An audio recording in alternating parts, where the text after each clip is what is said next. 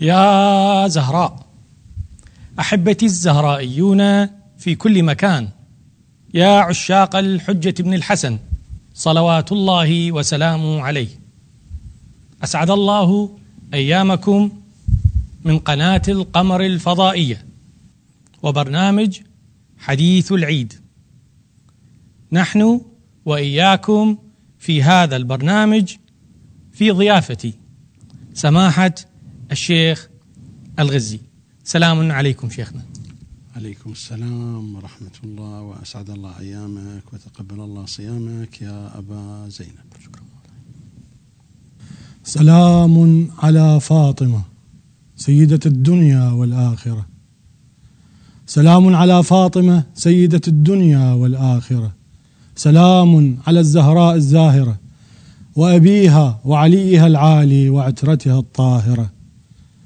السلام على بقيتها العظمى وآيتها الظاهرة.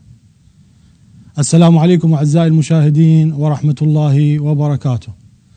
من قناة القمر الفضائية أحييكم وأرحب بكم أجمل ترحيب.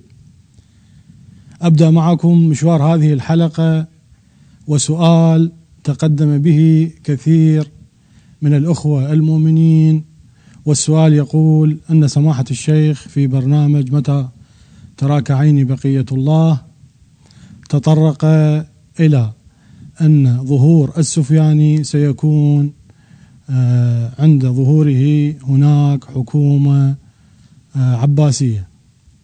هم يسألون ما المقصود من هذه الحكومة.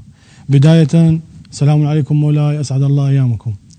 عليكم السلام ورحمة الله يا أبا حسنين، وأسعد الله أيامك. مولاي، هذا البرنامج ربما يكون من البرامج التي حصلت على مشاهدين كثر ومتابعين كثر، وهناك أسئلة كثيرة منها هذا السؤال الذي يقول ما المقصود من الحكومة العباسية؟ هل هو قصد من ناحية النسب أم طراز الحكم أم ما المقصود من ذلك؟ ابتداء حقيقة لا أدري هل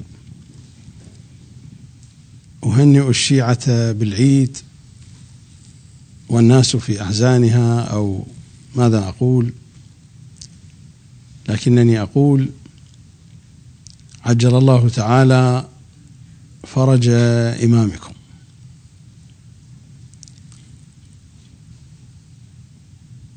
السؤال في الحقيقة هذا أنا الذي طرحته أساسا في البرنامج، ووعدت متابعي البرنامج أن أجيب على هذا السؤال في برنامجنا الخاص بأيام العيد. واضح جدا في أحاديث أهل البيت صلوات الله عليهم أن السفيانية حين يظهر هناك سلطة عباسية، ولكن يبدو من الروايات أن هذه السلطة في أيامها الأخيرة سلطة مفككة، كلمة أصحابها مختلفة، والروايات التي تحدثت عن هذه الفترة تجمع على أن اختلافا شديدا يقع بين أقطاب السلطة العباسية التي تحدثت عنها تلكم الروايات. الذي يبدو بشكل واضح أن هذه السلطة في العراق، ربما تكون في مكان آخر. نحن نتحدث عن مستقبل، والمستقبل لا علم لنا به على وجه القطع والحقيقة. نحاول أن نستكشف الوقائع والمجريات من خلال المعطيات المتوفرة لدينا، والمعطيات المتوفرة لدينا لا تعطينا أكثر من الظنون والاحتمالات. مقطوع أن السفيانية يظهر في زمان سلطان عباسي، هناك سلطة عباسية.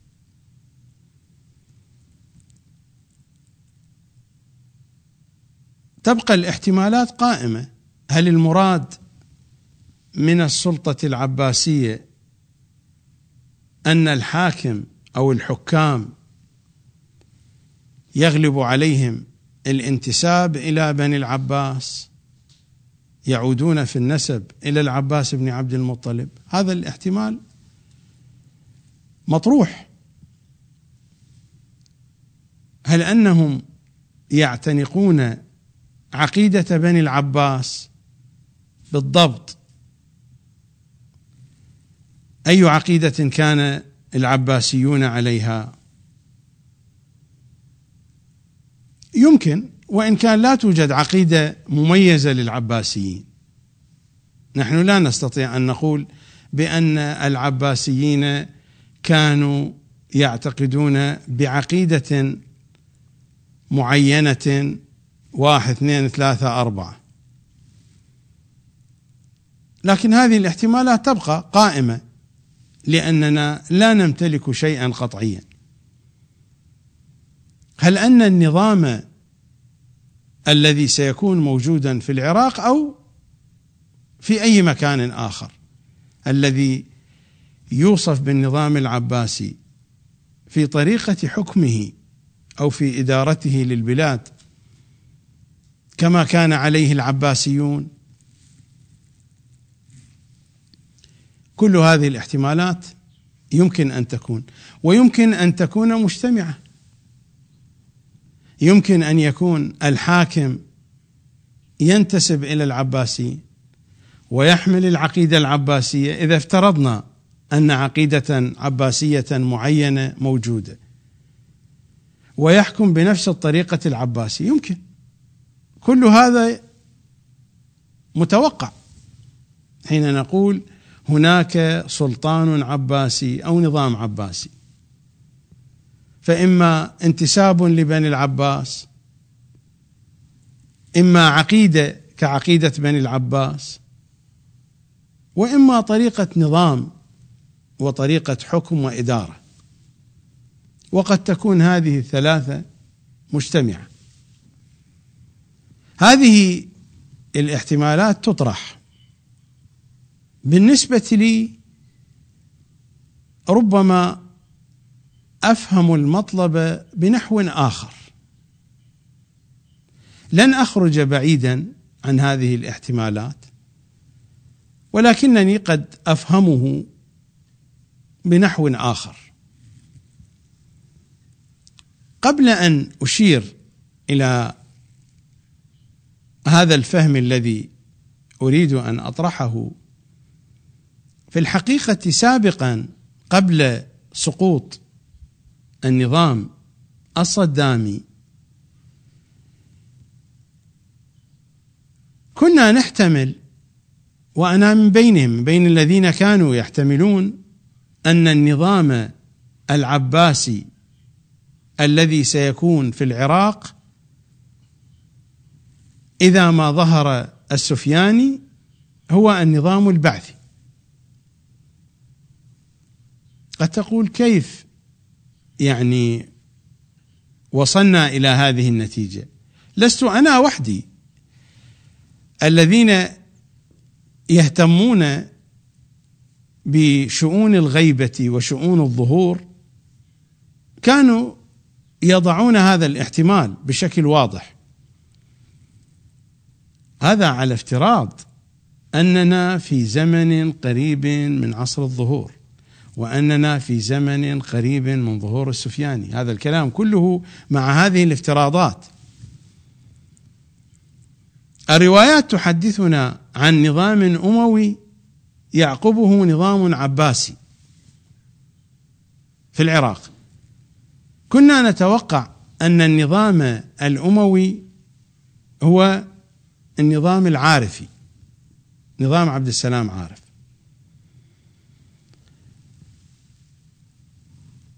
قد تقول لماذا؟ هناك قرائن، قطعا نحن لا نمتلك دليلا قطعيا، هناك قرائن.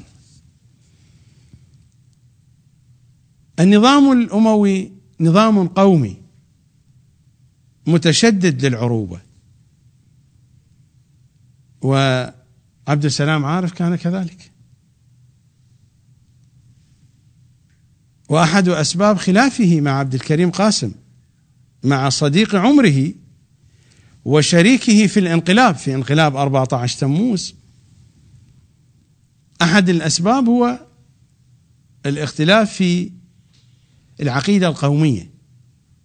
عبد السلام كان قوميا، وفي زمانه، في زمان حكومته، القوميون هم الذين حكموا العراق. هذه الميزة كانت واضحة في الأمويين، التعصب للعرب.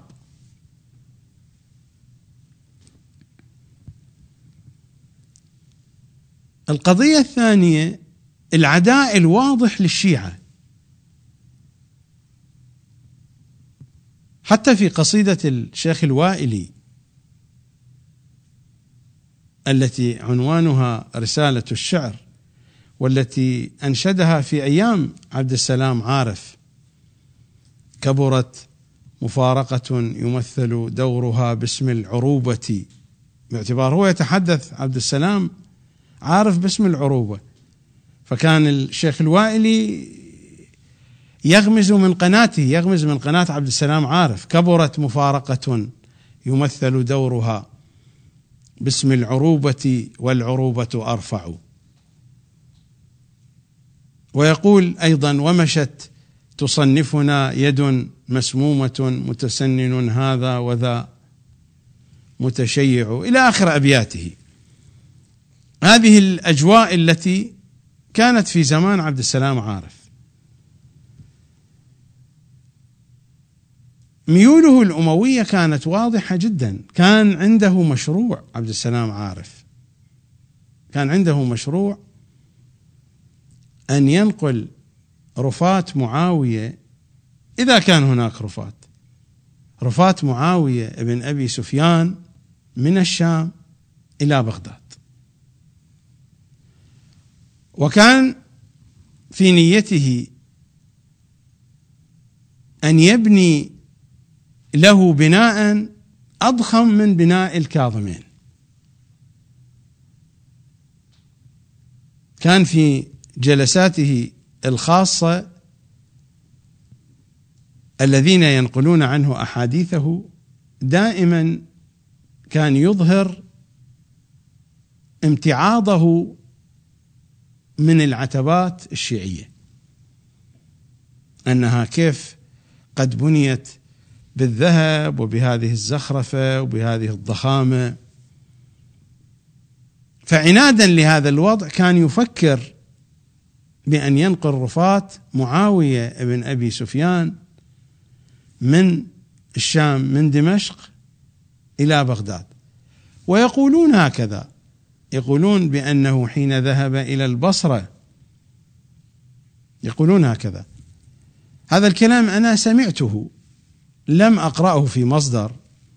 يقولون حينما ذهب إلى البصرة كان ذاهبا للاتفاق مع شركة هولندية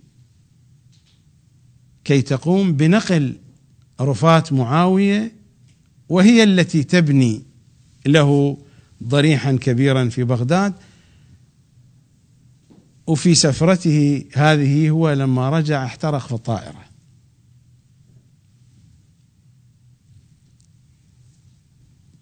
أنا هنا لا أريد أن أدخل في حياة عبد السلام عارف وتفاصيل حكمه. وأيضا في نفس سفرته هي هذه أكثر من مرة عبد السلام عارف يأتي بكلام أمير المؤمنين وينتقص من كلام أمير المؤمنين. في خطابه في البصرة قال لهم: قال لكم علي يا أشباه الرجال. يوجد في كلمات الأمير: قالها لأولئك الذين خرجوا مع عائشة: يا أشباه الرجال ولا رجال.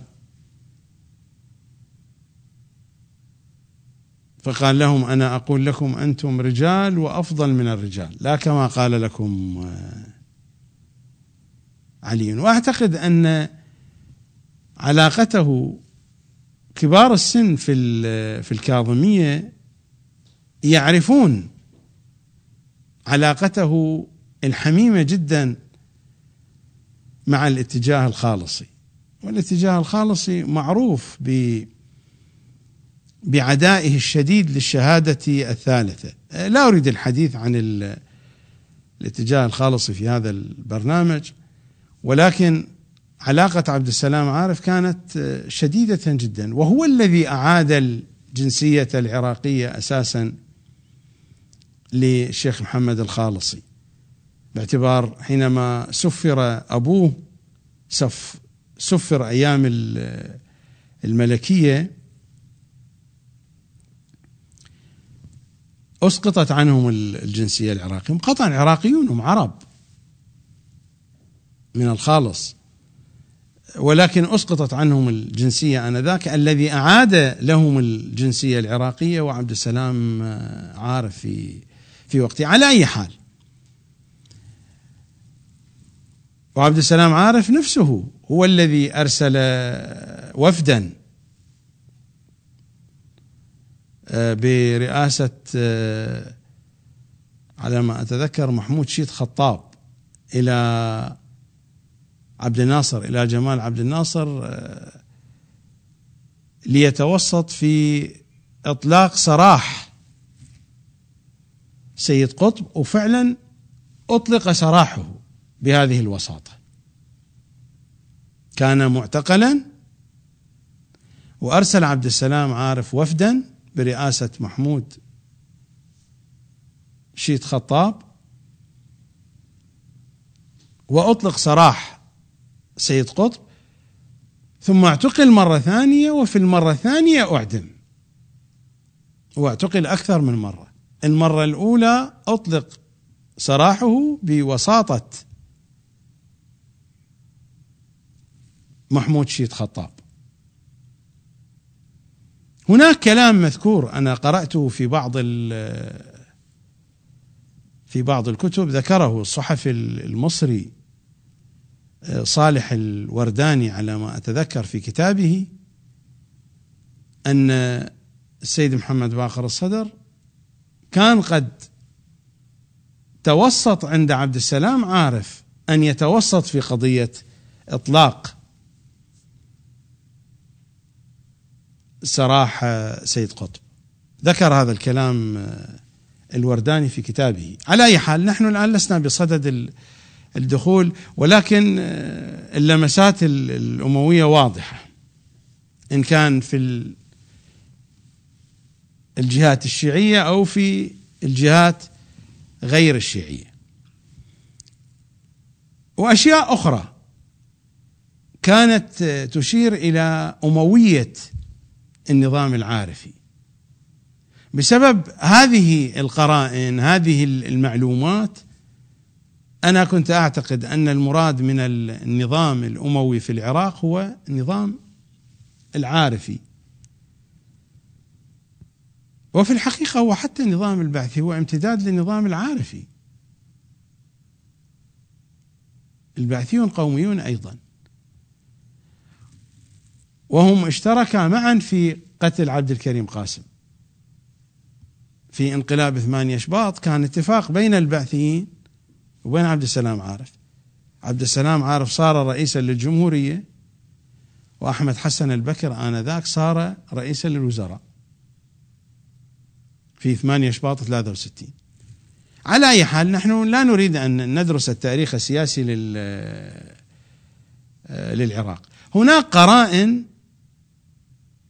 دفعتني، وربما دفعت غيري أيضا، للاعتقاد بأن الحكومة الأموية هي الحكومة العارفية. هذا كله مع افتراض نحن في عصر قريب من عصر الظهور، مع كل هذه الاحتمالات، كلها احتمالات مبنية على احتمالات. النظام الصدامي، النظام البعثي، هناك قرائن جعلتنا نقول بأنه ربما هو النظام العباسي، الحكومة العباسية. من هذه القرائن محاولة حكام العراق، أحمد حسن البكر حاول كثيرا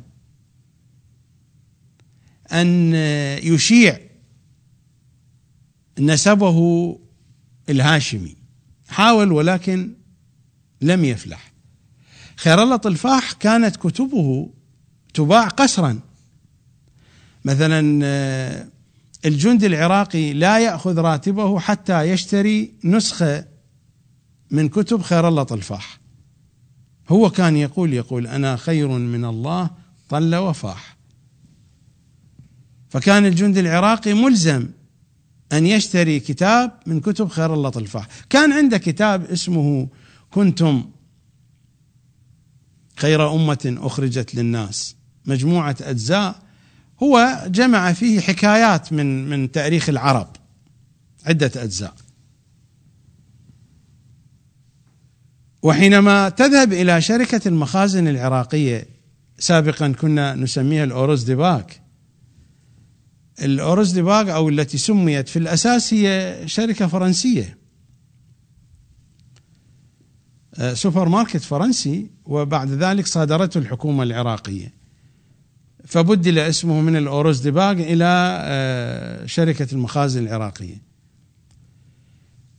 الناس حينما كانت تذهب تشتري هناك في بعض الفترات، أنت مجبور تشتري نسخة من كتب خير الله طلفاح. وفي مواطن أخرى أيضا، في نهاية كل كتاب موجود نسب خير الله طلفاح، فهو من جهة الأب يعود إلى أمير المؤمنين، ومن جهة الأم يعود إلى أبي بكر، يعني متوسط ونازل. وآخرون حاولوا، أكثر واحد نجح في القضية صدام حسين، باعتبار صدام حسين فرض القضية بأسلوبه المميز. هذا الإلحاح على الانتساب الهاشمي ومحاولة إيجاد شرعية من خلال هذا الانتساب، إلى الدرجة أن صدام يضع مشجرته داخل الأضرحة المقدسة، يذكرنا بالقضية العباسية نفس الشيء، لأن العباسيين ما عندهم أي ميزة، ما كانوا يمتلكون أي ميزة، ميزتهم الانتساب الهاشمي، لا توجد عندهم أي ميزة.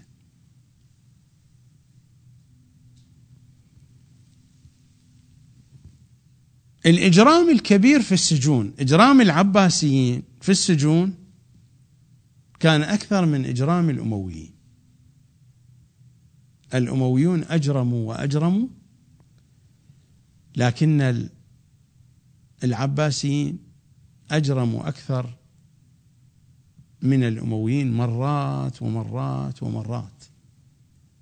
وسائل التعذيب التي امتلكها العباسيون تفوقت بكثير على وسائل التعذيب التي كان يمتلكها الأمويون من قبل، وهذه كانت الصفة ظاهرة في النظام البعثي، ظاهرة بشكل واضح جدا. قضية السجون، قضية التعذيب باتت مفردة حياتية يومية في حياة العراقيين.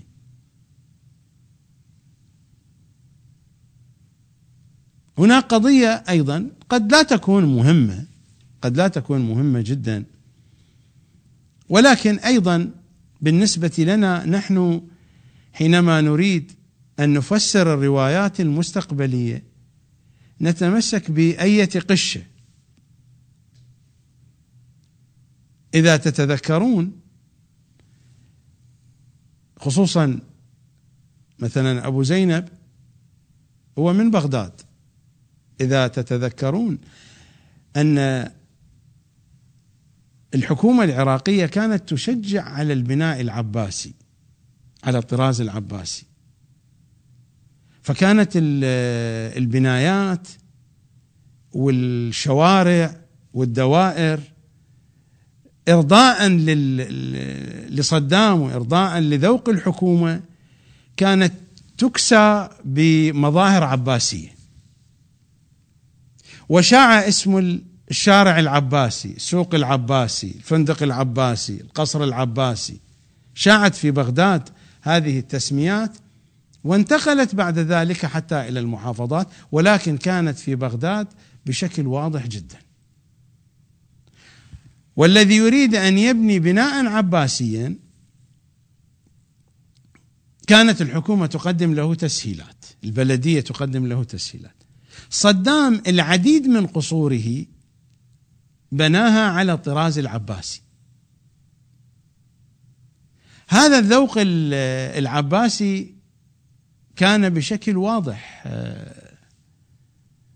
منتشر. الاهتمام بالتراث العباسي، الاهتمام بالآثار العباسية، صارت هذه القضية واضحة جدا. وأشياء أخرى باعتبار أنهم جاءوا بعد فترة عبد السلام عارف وهم على عداء مع عبد السلام عارف، العداء الذي نشأ بعد ما يسمونه بردة تشرين في نفس سنة 1963 18 تشرين الثاني، لما عبد السلام يعني أخرجهم من الحكومة وتمت عملية إلقاء القبض على التشكيلات العسكرية لحزب البعث التي كانت تسمى آنذاك بالحرس القومي. قرائن من هنا ومن هناك دفعتني وربما دفعت غيري للاعتقاد بأن الروايات التي تقول هناك نظام أموي يعقبه نظام عباسي، أن المراد من النظام الأموي حكومة عبد السلام عارف، وأن المراد من النظام العباسي حكومة البعثيين. قطعا أنا الآن اختصرت المطلب، وإلا هذا الموضوع إذا أريد أن أدخل في كل تفاصيله نحتاج إلى وقت طويل. لكن بعد 2003 حينما ندقق في هذه الروايات، وأنا قرأت روايتين في البرنامج، في برنامج متى تراك عيني بقية الله، رواية عن إمامنا السجاد ورواية عن أمير المؤمنين. الرواية التي عن إمامنا السجاد رواها الشيخ المجلسي في الجزء 98 من بحار الأنوار، نقلها عن الصحيفة الرضوية. والرواية التي عن أمير المؤمنين رواها الشيخ المجلسي في الجزء 41 من بحار الأنوار، نقلها عن عيون أخبار الرضا للشيخ الصدوق. الروايتان تتحدثان عن قصور تشيد حول قبر الحسين، وعن أسواق تحف بقبر الحسين، وعن محامل تخرج من الكوفة إلى كربلاء لزيارة الحسين. وتتحدث الروايتان أنه يسار إليه إلى الحسين من الآفاق، وكل ذلك يقع عند انقطاع ملك بني مروان. هاتان الروايتان وأمثالهما بعد 2003 فهمنا هذه الروايات بشكل آخر، لأن الواقع هو الذي أرغمنا على فهمها. كنا نفهم تلكم الروايات وفقا لثقافتنا التاريخية، للمعلومات التاريخية، فنحاول أن نوفق بين تلك الروايات وبين الخزانة التاريخية من المعلومات التي أمتلكها أنا وأمتلكها غيري.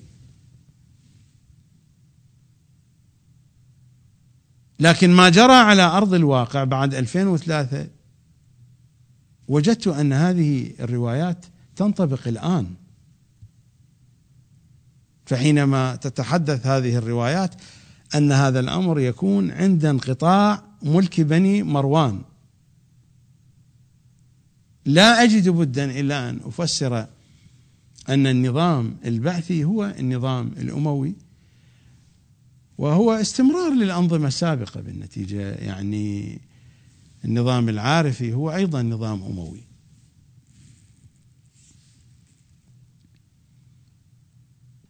فانتهى ملك بني مروان. بعد ملك بني مروان تأتي الدولة العباسية. ليس بالضرورة أن تأتي مباشرة، يمكن أن هذا الوصف ينطبق على الحكومة الحالية الموجودة في العراق، يمكن أن ينطبق عليها هذا الوصف،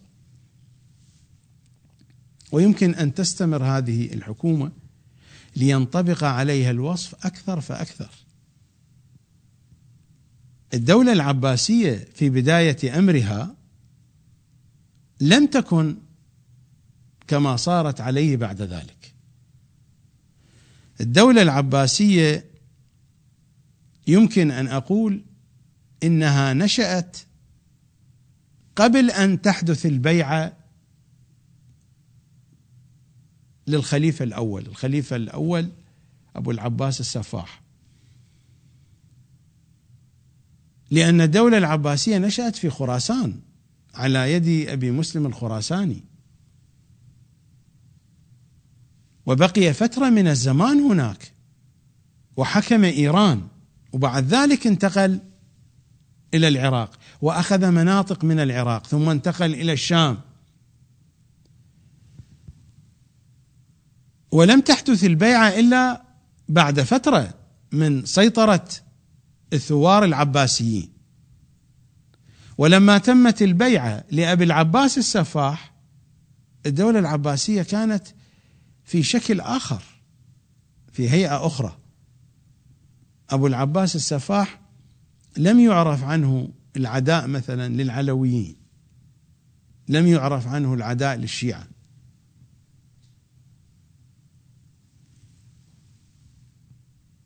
بعد ذلك جاء الدوانيقي أبو جعفر، وبداية حكم الدوانيقي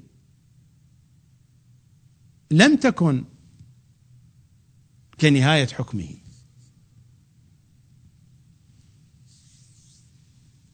وهذا واضح من تنقل العاصمة.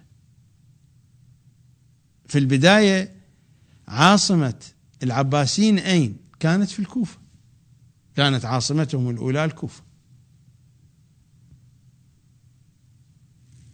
الكوفة منطقة مضطربة، لو لم يكن العباسيون يطمئنون للأوضاع في الكوفة ما كانت عاصمتهم الكوفة، واتخذوها عاصمة. لماذا؟ لأن أمير المؤمنين عليا اتخذها عاصمة، وهم كانوا يظهرون الولاء لعلي. بعد ذلك بنوا لهم عاصمة جديدة، الهاشمية، المدينة الهاشمية، نسبة إلى بني هاشم، كما أشرت قبل قليل، اعتزازهم واعتمادهم على النسب الهاشمي. الآن التي يسمونها في العراق الهاشميات، أيضا يسمونها الهاشمية، والهاشميات قريبة من الحلة، هي قريبة من آثار تلك العاصمة الثانية للعباسيين. بعد ذلك بنى الدوانيقي بغداد، فصارت بغداد عاصمة. حين انتقل الدوانيقي إلى بغداد، الدولة العباسية اتخذت شكلا آخر. يمكن أن نقول بأن الدولة العباسية الحقيقية بدأت منذ انتقال الدوانيقي إلى بغداد. كل عاصمة كان لها ظروفها وخصوصياتها.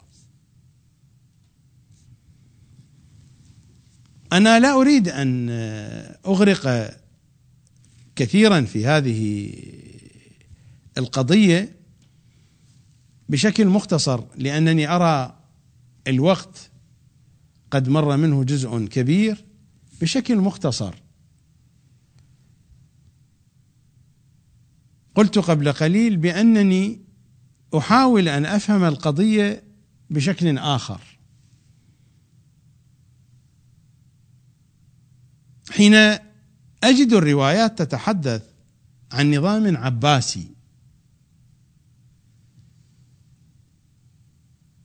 من خلال تجربتي العلمية مع حديث أهل البيت، ما أسميه بلحن القول،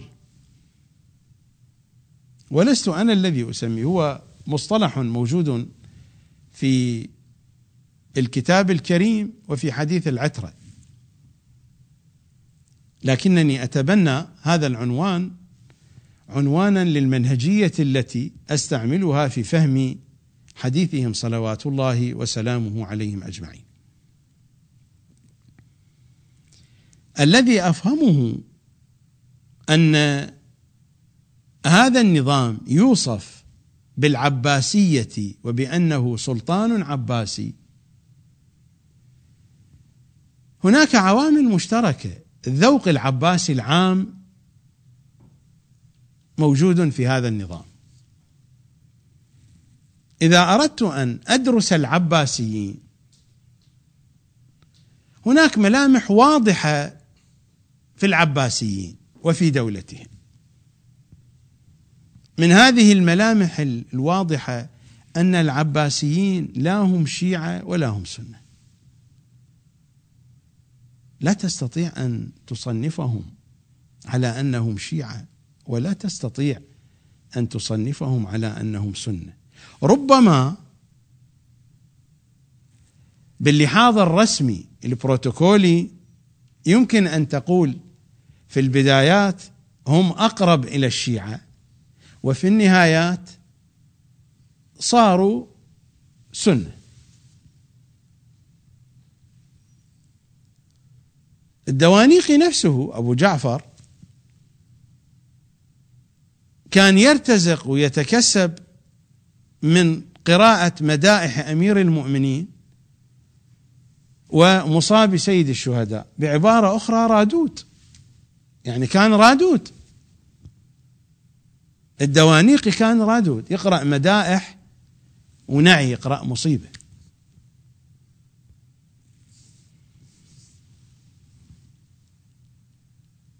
وكان يقدم الحذاء لمحمد بن عبد الله المحض، كانوا يعتقدون هو المهدي. لا نريد أن ندخل في هذه التفاصيل الكثيرة التي قد تبعدنا كثيرا عن أصل الموضوع.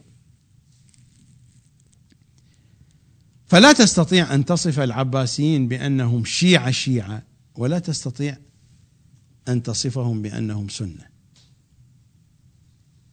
حتى إلى الفترات المتأخرة تجد أن بعضهم يمتلك ميولا شيعية قوية. من الذي قتل المتوكل العباسي؟ ولده. لماذا؟ لأن المتوكل العباسي كان يستهزئ من أمير المؤمنين، لهذا السبب قتله. وتجد تفاصيل أخرى كثيرة من داخل البيت العباسي. هم الذين بنوا السرداب الشريف. أقدم بناية للسرداب الشريف تاريخها يعود إلى حكام الدولة العباسية، وبنوا هذا البناء عن اعتقاد. فلذلك لا تستطيع أن تصف العباسيين بأنهم شيعة، ولا تستطيع أن تصف العباسيين بأنهم سنة. تجد الخليفة العباسي في موقف من المواقف يثور لأجل أهل البيت، وفي موقف آخر يذبح أهل البيت بطريقة أشنع من الأمويين. تجد الخليفة العباسي يدافع عن حق علي في موطن، وفي موطن آخر يأتي بالساخرين والمضحكين كي يسخروا من أمير المؤمنين، وهكذا. لا تستطيع أن تصنف العباسيين على وجه الحقيقة، لا على الوجه الرسمي. على الوجه الرسمي أول من ذهب إلى مخالفة أهل البيت بشكل علني هو الدوانيقي، وتبنى التسنن، وفي ذلك الوقت ما كانوا يسمون سنة، هذه التسمية بعد ذلك حدثت. كانوا يسمونهم الجمهور، يسمونهم الجماعة، وإلا لا توجد تسمية سني وشيعي. تسمية شيعة موجودة، لكن تسمية سنة لم تكن آنذاك موجودة. فالدوانيقي هو أول من تبنى هذه القضية، وتبناها عن غير اعتقاد. بالمناسبة، إذا أردنا أن نفحص حياة الخلفاء العباسيين لن تجد خليفة واحدا متدينا فيهم. هذه ميزة أخرى أيضا للعباسيين. العباسيون ليسوا متدينين، لا في ماضيهم ولا في خلافتهم، ليسوا متدينين العباسيون. مثلا في التاريخ الأموي يمكن أن تجد عمر بن عبد العزيز كان يتظاهر بالعبادة بقراءة القرآن حتى أثناء الخلافة، عرف عنه الزهد وأمثال ذلك، كانت هذه الصورة موجودة. معاوية أيضا تلبس بهذا اللباس، معاوية تلبس بلباس العبادة، كان يواظب على حضور المسجد يوميا قبل صلاة الفجر، وكان يقرأ جزءا من القرآن لسنين طوال يوميا، ويحضر قبل الصلاة ويكمل الصلاة ويبقى جالسا في المحراب حتى بعد الصلاة. لذلك هو أخرج يزيد من دمشق، لأن يزيد كان مجاهرا بأعماله بفسقه، فلامه، قال له: إذا أنت تطمع في الخلافة فعليك أن تتماشى مع الناس، تظاهر بالعبادة ثم اخلو لنفسك وافعل ما تريد. فكان معاوية يصبر على المراءات السياسية الدينية. عبد الملك بن مروان قبل الخلافة كان معروفا عن المكوث الطويل في المساجد، كان يقرأ القرآن بشكل كثير، إلى اللحظة التي أخبروه بأن أباه قد مات، وكان المصحف مفتوحا أمامه، فقالوا له بأن أباك قد مات وقد جاء يوم سعدك، يوم خلافتك. فهو أغلق المصحف وقال له: هذا فراق بيني وبينك. وآخرون قد نجد في بني أمية مظاهر دينية، في التاريخ العباسي لا توجد مظاهر دينية عند خلفاء بني العباس. إذا قرأنا التاريخ، والتاريخ لا ينقل لنا الصورة الكاملة، ويحاول أن يحسن صورة الخلفاء. الخلاصة أن العباسيين ليسوا متدينين، صحيح يصلون الجمعة، يظهرون الذهاب إلى الحاج، وعرف عن الرشيد أنه في سنة يغزو للجهاد وفي سنة يذهب إلى الحج وأمثال هذا الكلام. هذه أمور كانوا يحتاجونها، يعني بعبارة عدة الشغل، كانوا يحتاجونها في ترتيب أمورهم السياسية.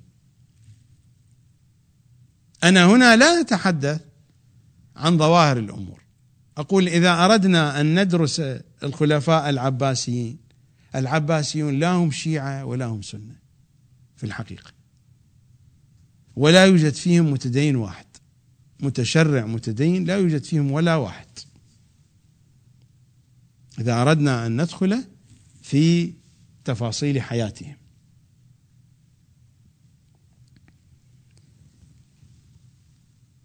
العباسيون أيضا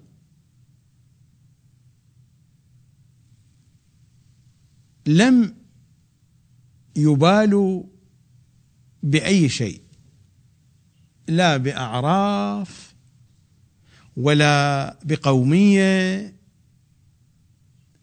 ولا بأخلاق اجتماعية ولا بأي شيء، لم يبالوا بأي شيء، كانوا يفعلون الذي يريدونه.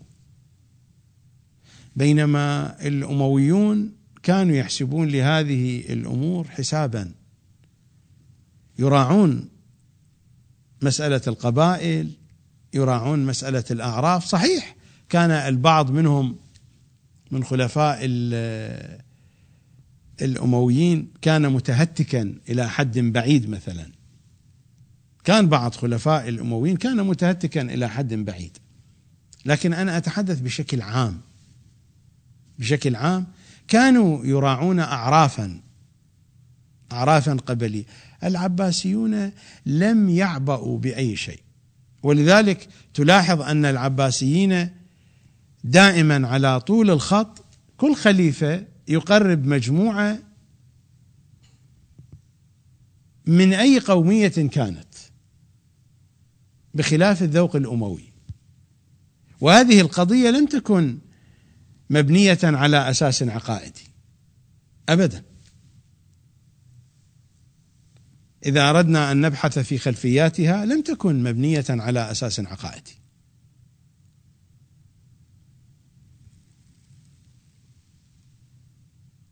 طبعا الترف في العصر العباسي وصل إلى حد كبير، إضافة إلى حالة الفقر التي كانت متفشية في الدولة العباسية في عموم الناس.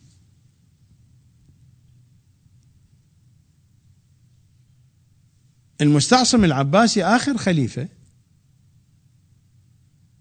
ما كان يعطي للجنود والموظفين رواتب، هولاكو على الحدود العراقية الإيرانية يريد أن يدخل إلى العراق، يريد أن يقدم إلى بغداد، والخليفة العباسي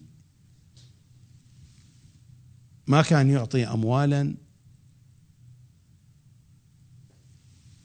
لديوان الجند كي يعطوا الراتب الشهري لهؤلاء الجند الذين يدافعون عن الخليفة. إلى أن بعد ذلك دخل هولاكو وأخرج أموالا يصفها المؤرخون صارت كالجبال.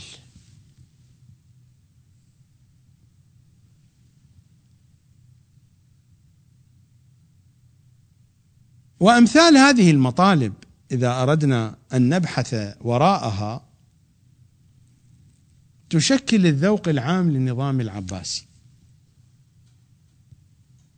اللا شيعية ولا سنية، اللا تدين، الترف الكثير مع الفقر المدقع المنتشر في أنحاء الدولة العباسية. ولذلك بسبب الفقر انتشرت ظاهرة ما يسمون بالشطار. هذه الظاهرة انتشرت في العصر العباسي، لم تكن موجودة في الزمان الأموي، وانتشرت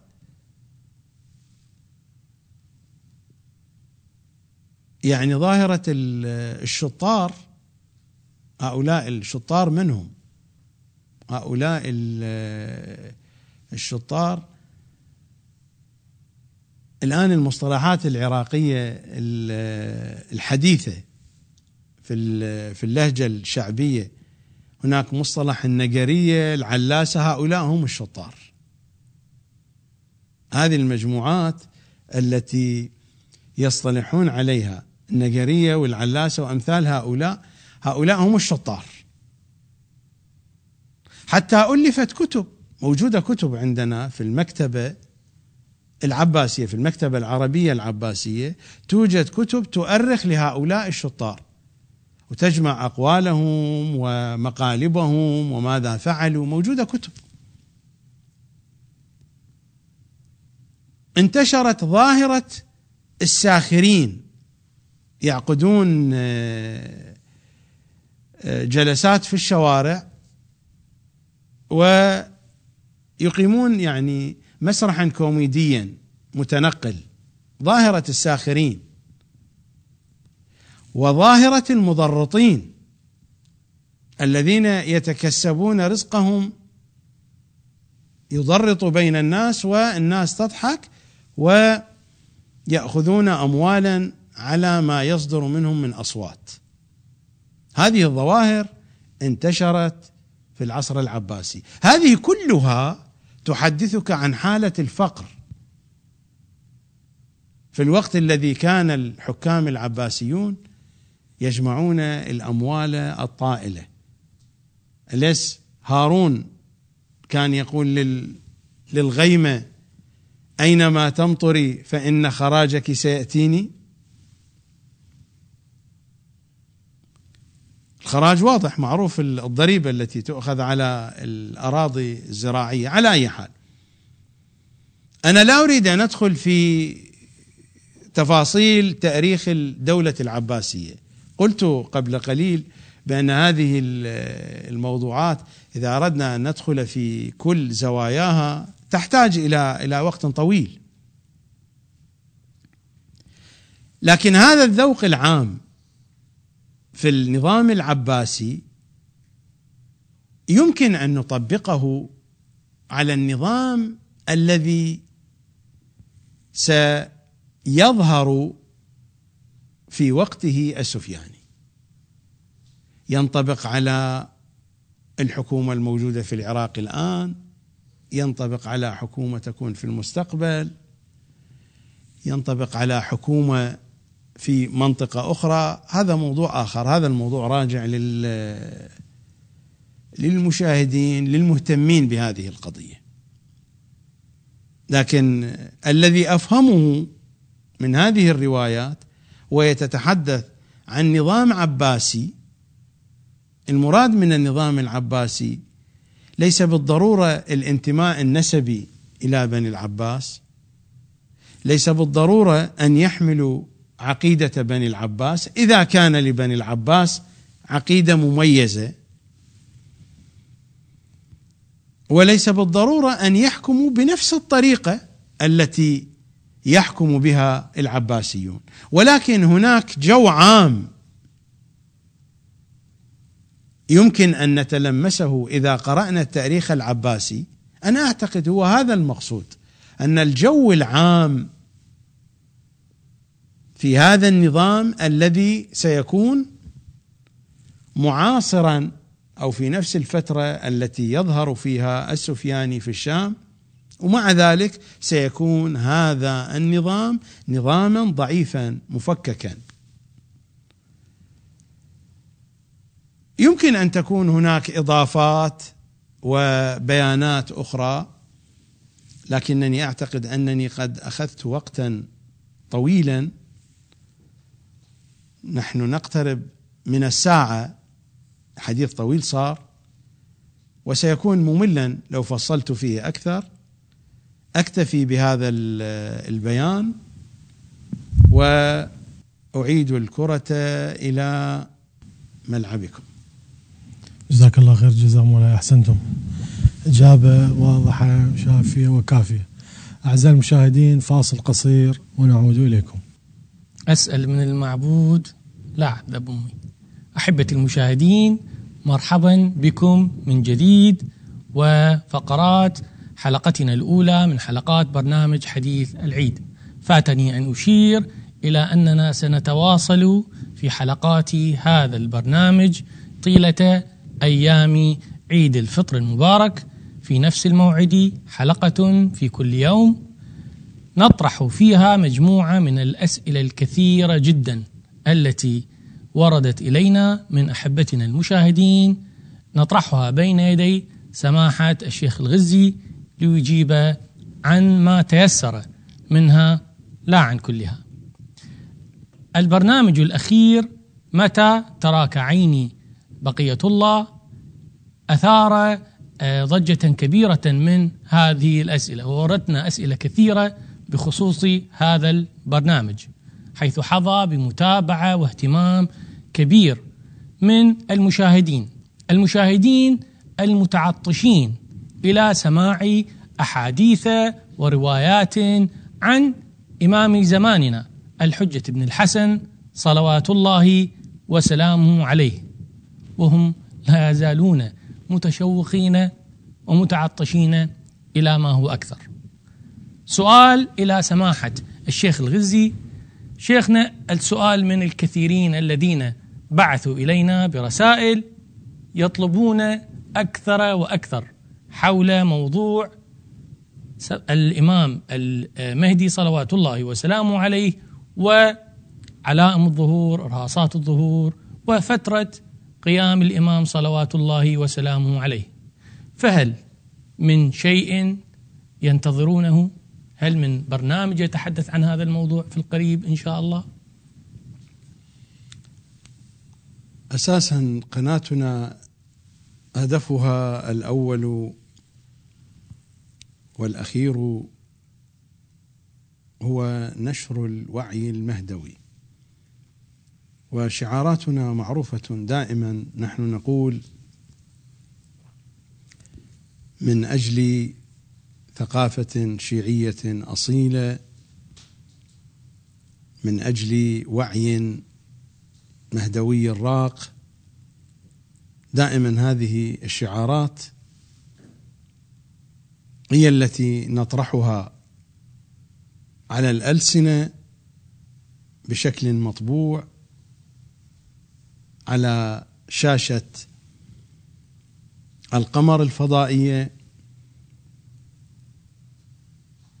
يمكنني أن أعد المشاهدين سيكون هناك برنامج أنا أسميه البرنامج المركزي. هذا البرنامج سيكون أسبوعيا في أجواء إمام زماننا صلوات الله وسلامه عليه. في الوقت المناسب سنعلن عن الشروع في هذا البرنامج إذا تهيأت الأسباب وانتظم الوقت. بودي أن أتحدث من الصباح إلى المساء في هذه الموضوعات، ولكن الشواغل والمشاغل وظروف العمل وأشياء أخرى أنتم تعرفونها تحول فيما بيني وبين ذلك. لكنني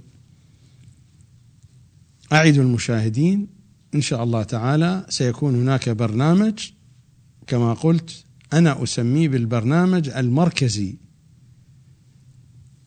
برنامج عن إمام زماننا صلوات الله وسلامه عليه.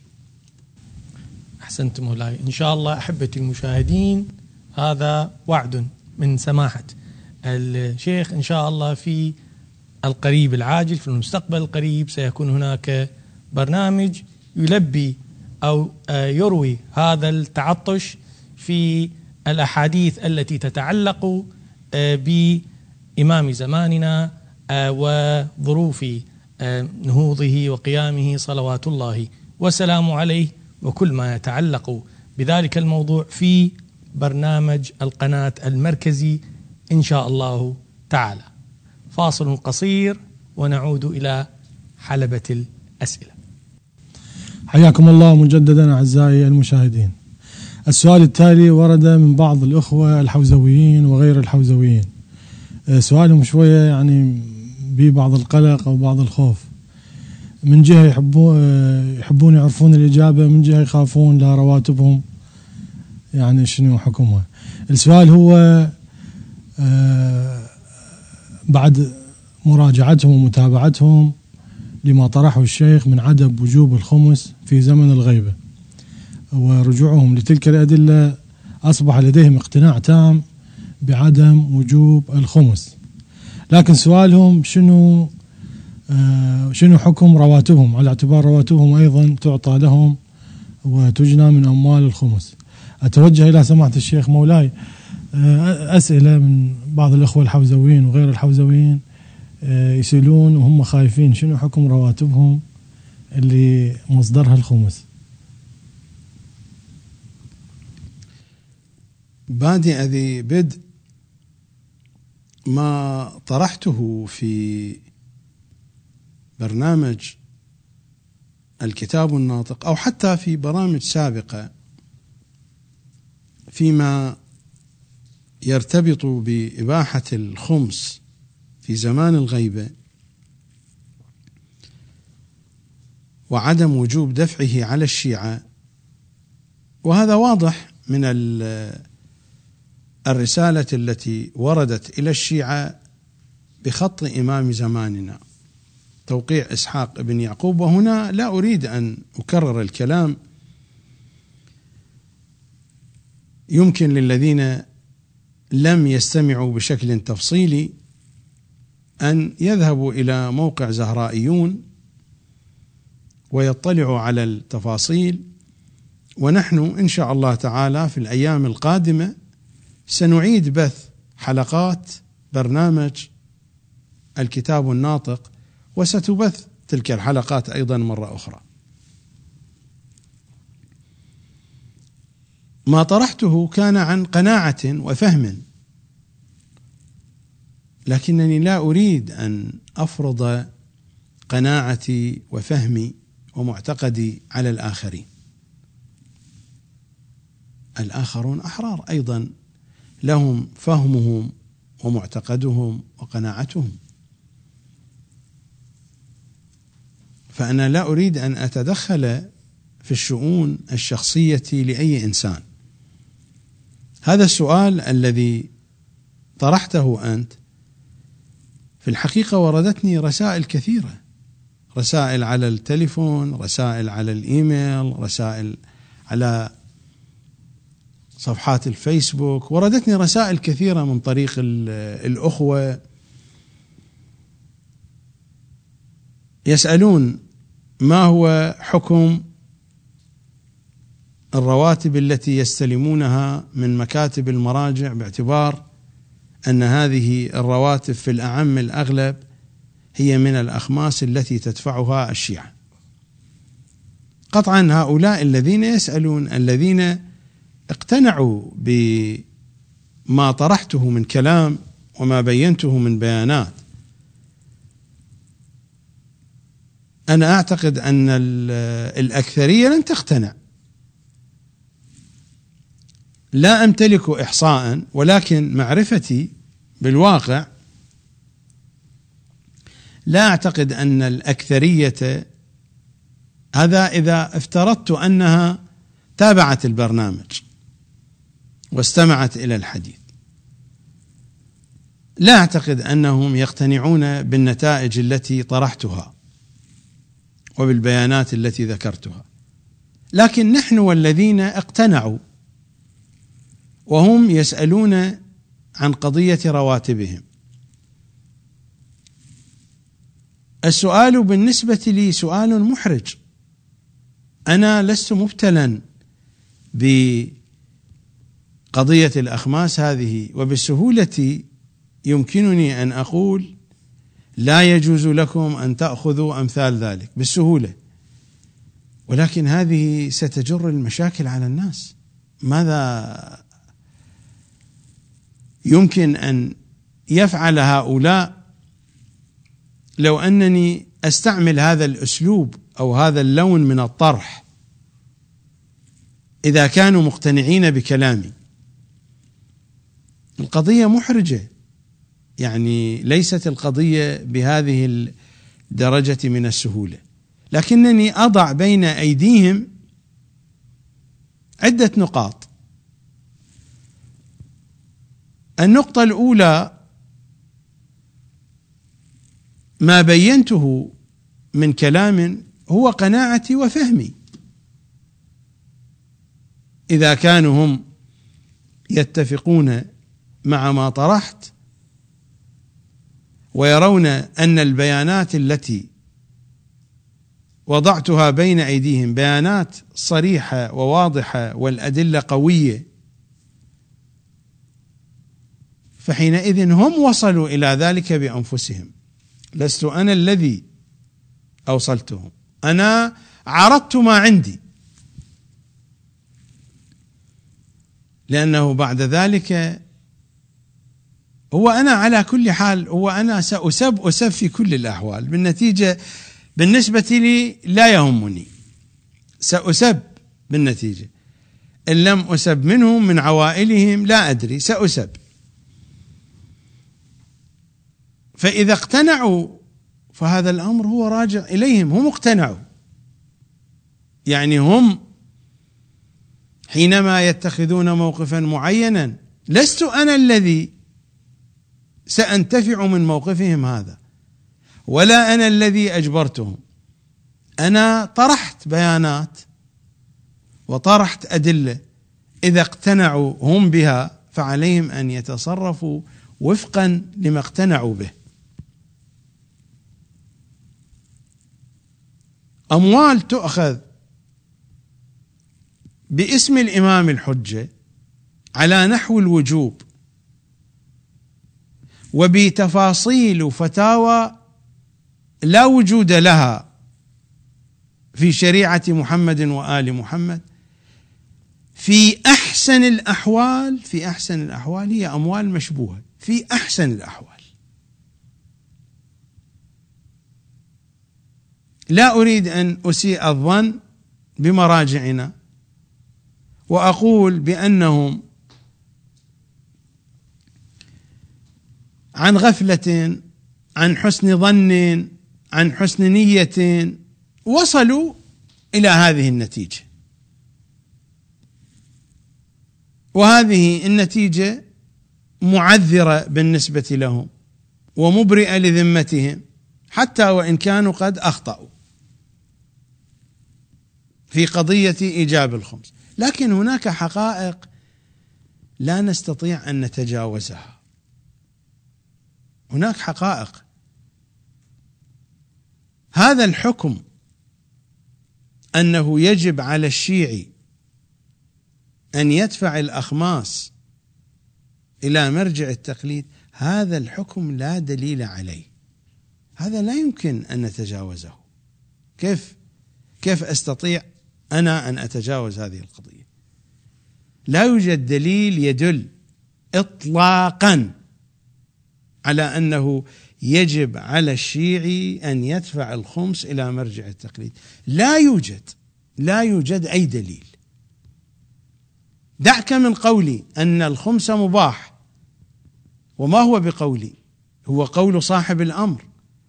الإمام هو في رسالته قال: وأما الخمس فقد أبيح لشيعتنا وجعلوا منه في حل إلى وقت ظهور أمرنا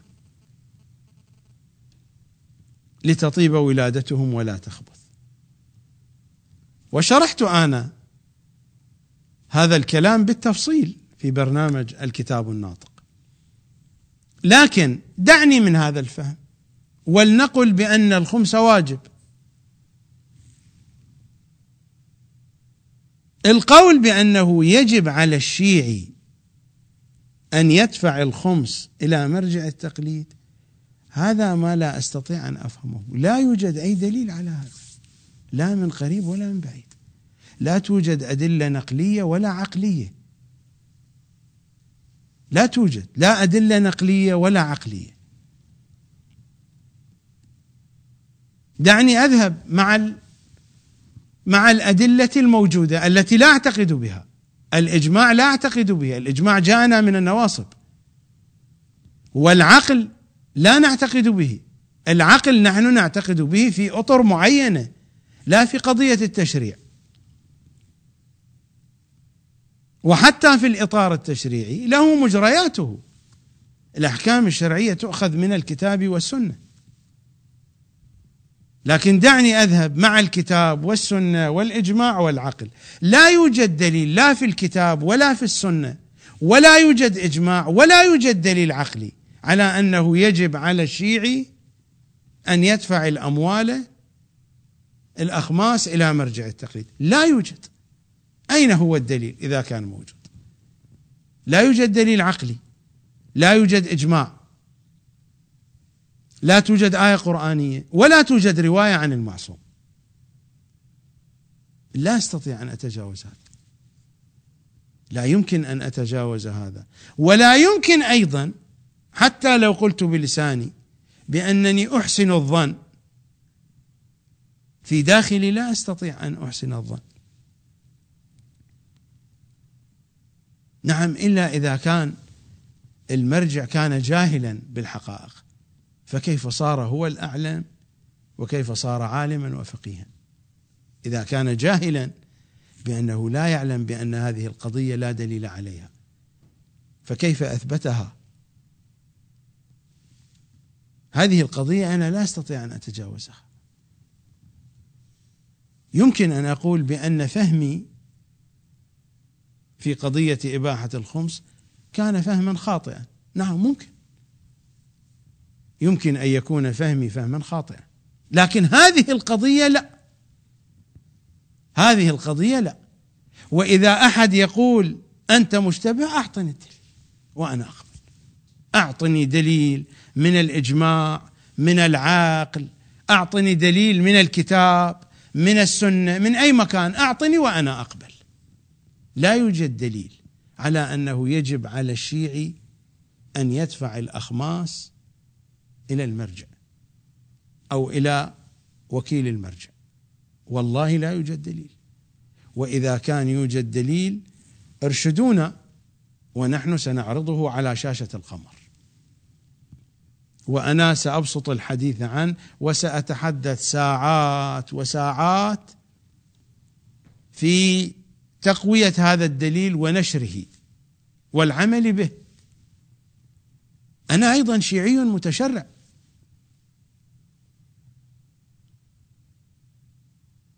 لا يوجد دليل أيضا، لا من الكتاب، لا من السنة، لا من الإجماع، ولا من العقل.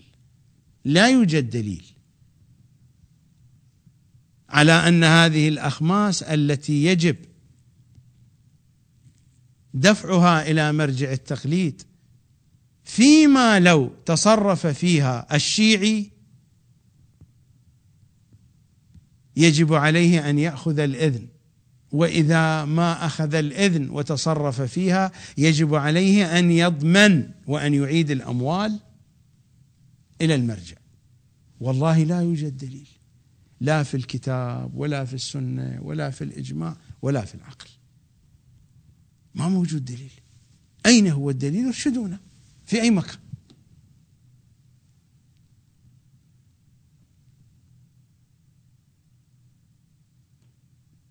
الوكلاء لهم الحق أن يأخذوا ثلث الأخماس أو أن يأخذوا نصفها، والبعض منهم له الحق أن يأخذها كلها. هؤلاء طبعا الوكلاء المدللون، هؤلاء وكلاء. عندنا وكلاء سوبر ستار، هؤلاء مدللون. الوكلاء السوبر ستار لهم الحق أن يأخذوا كل شيء، لكن هناك من الوكلاء نصر الدين، هؤلاء يأخذون ثلث، البعض يأخذون 50%. والله لا يوجد دليل على ذلك. لا يوجد دليل لا من الكتاب، لا من السنة، لا من الإجماع، ولا من العقل أن يأخذ هؤلاء الوكلاء هذه النسب دائما. يعني أي مقدار، حتى لو كان مستغنيا، حتى لو لم يكن محتاجا. بعض الوكلاء الآن عندهم امبراطوريات مالية، لأنه في مكان أو في منطقة أو في بلد مقدار الأخماس كثير جدا، فهذا يأخذ 50%. هذا إذا كان أمينا ملتزما بتعاليم المرجعية فيأخذ 50%. هذا الكلام لا يوجد عليه دليل، والله لا يوجد عليه دليل. إذا كان يوجد دليل أين هو؟ ارشدونا، ارشدونا، قولوا لنا أين هو هذا الدليل. لا يوجد.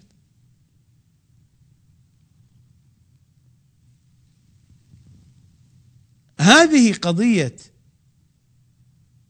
أن الأخماس تصرف رواتب لطلبة الحوزة لا يوجد عليها دليل، لا يوجد دليل.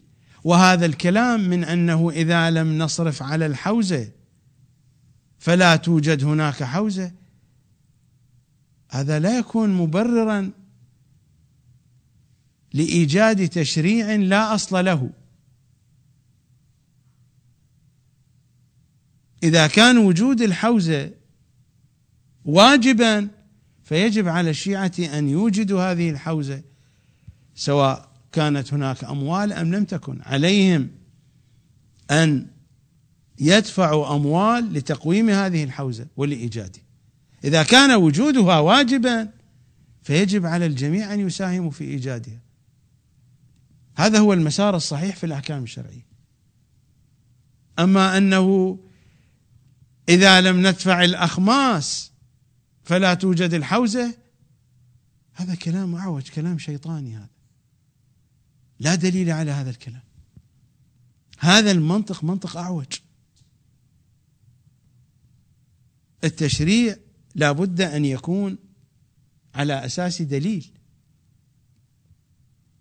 عندنا روايات تقول: من أفتى بغير علم لعنته السماوات والأرض.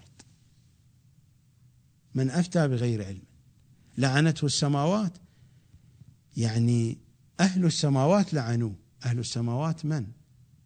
أهل السماوات الله، الأنبياء، الأوصياء، الملائكة، هؤلاء هم أهل السماوات. والأرض أيضا الإمام المعصوم يلعنه.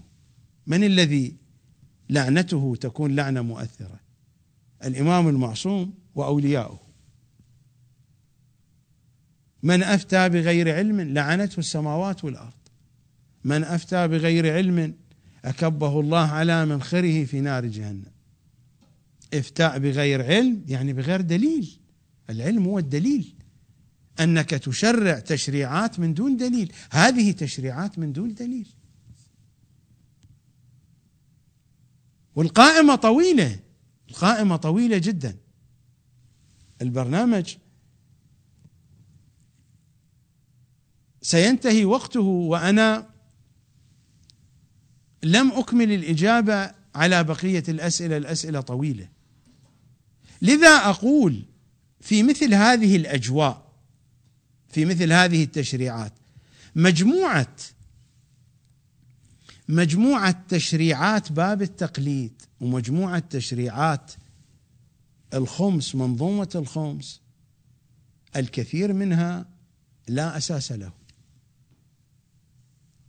أنا هنا لا أقول بأن التقليد لا أساس له، أقول مجموعة مسائل باب التقليد، مجموعة مسائل باب التقليد الكثير منها لا أساس له في الشرع.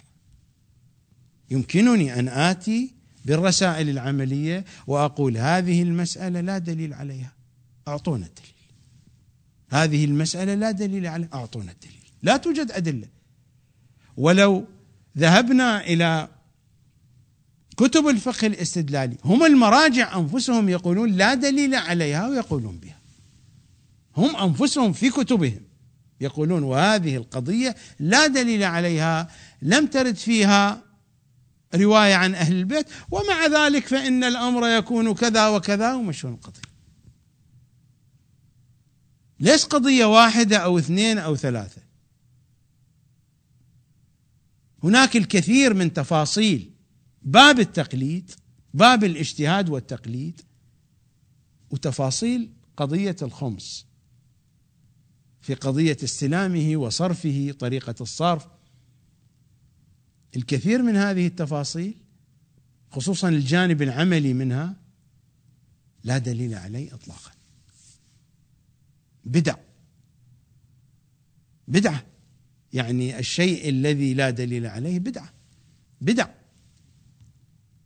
لذلك قلت في أحسن الأحوال لنفترض أن المراجع عن سوء تقدير، عن قلة علم، عن وصلوا إلى هذه النتيجة، وبالنسبة لهم هذه النتيجة قضية إيجاب الخمس في زمان الغيبة، لأنهم بذلوا جهدهم ووصلوا إلى النتيجة التي وصلوا إليها ويعتقدون صحتها، فمن هذه الجهة ذمتهم بريئة وعندهم معذرية، يعني عندهم العذر الكامل، لا يسألون عن هذه القضية. لكن هذه التفاصيل لا، هذه التفاصيل لا يوجد عليها دليل. قضية وجوب الخمس، عدم وجوب الخمس، توجد نصوص، أنا فهمت بهذه الطريقة، زيد فهم بطريقة أخرى، بالنتيجة توجد نصوص ضعيفة في نظر سين غير ضعيفة في نظر صاد، بالنتيجة هناك أدلة موجودة، اختلفوا في ضعفها، في عدم ضعفها، اختلفوا في فهمها، في عدم فهمها، هناك شيء. لكن هذه الأمور التي أشرت إليها هذه لا توجد بخصوصها نصوص ولا أدلة. هذه مثل سواني العشائر، العشائر فيها سواني جمع ثانية يعني سنة. سواني العشائر إذا أردت أن تبحث عن أصلها لا أصل لها، لا في الشرع ولا في العقل، بل حتى ربما لا في العرف لو أردت أن تبحث عنها، كثير منها، ولكنها صارت قوانين والناس الآن تمشي عليها ومشت الأمور. هذه أيضا سواني شرعية، هذه ليست سنن، هذه سواني، هذه مثل سواني العشائر، هذه ما هي بسنن محمد وآل محمد، هذه سواني الحوزة، هذه سواني حوزوية، سواني مرجعية. وإذا يوجد من يخالفني فليرشدني في أي مصدر توجد هذه السنن المحمدية في أي مكان، فليدلني عليه، لا يوجد. فأنا أقول للذين سألوا إذا كانت هذه الأموال تؤخذ بهذه الطريقة ماذا تقولون عنها؟ في أحسن الأحوال هذه أموال مشبوهة، في أحسن الأحوال. إذا تتذكرون هناك قصة نقلتها عن الشيخ الوائلي في برنامج الكتاب الناطق، كان يقول سيد حسن الكشميري ينقل عنه هذه القصة، يقول حينما كنت تلميذا صغيرا عند الشيخ الوائلي أيام شبابه بدايات تتلمذه على الشيخ الوائلي، يقول كان يحدثني ببعض الأمور، فمن جملة ما قاله لي وما فهمته في ذلك الوقت، بعد ذلك عندما كبرت فهمت مراده، كان يقول لي بأنني الأموال التي تدفع لي من قبل الأغايون، يعني المراجع، من قبل المراجع، من قبل العلماء الكبار، تدفع لي هدية أجرة بسبب قراءة مجلس حسيني عندهم، يقول لي بأنني هذه الأموال أعزلها لا أصرفها على عائلتي، أنا أصرف على عائلتي من الأموال التي أخذها من الفقراء، من أصحاب السوق، الذين أقرأ عندهم المجالس ويعطونني هدية أو أجرة، سمي ما شئت، هذه أصرف منها على عائلتي. أما الأموال التي أخذها من المراجع هذه أموال مشبوهة، فيقول أصرفها على فواتير الكهرباء والماء، بغض النظر هذا صحيح أو غير صحيح، لأنه بالنتيجة هو صرف على العائلة، ويعني هو صرفها سواء كان على الفواتير، ولكن هو لا يريد أن يصرفها في الطعام الذي يؤكل، في الشراب الذي يشرب، وإن كان صرفها على فواتير الماء. فواتير الماء هو هذا الماء يشرب. على أي حال، مقصودي يعني هذا من بينهم. شيخ الوائلي لم يكن من خارج الجو الشيعي، شيخ الوائلي نجفي وابن مامنة، أبوه أيضا معمم، فنجفي وابن مامنة من عائلة معممين، والشيخ الوائلي نابه وذكي، ليس ذلك الغبي أو المغفل الذي تجري الأمور حوله ولا يشعر ولا يعلم ما يجري حوله. يعني بعبارة أخرى ابن سوق، ابن صنعة، كما يقال في التعابير، ابن صنعة، يعني لا تخفى عليه القضية، فهو يتصرف بهذه الطريقة، وآخرون كثر أيضا يتصرفون بهذه الطريقة، مع أنه هو لا يدري هذه الأموال من الخمس أو من غير الخمس، أموال تعطى له من قبل المراجع، هو يعتبر هذه الأموال مشبوهة.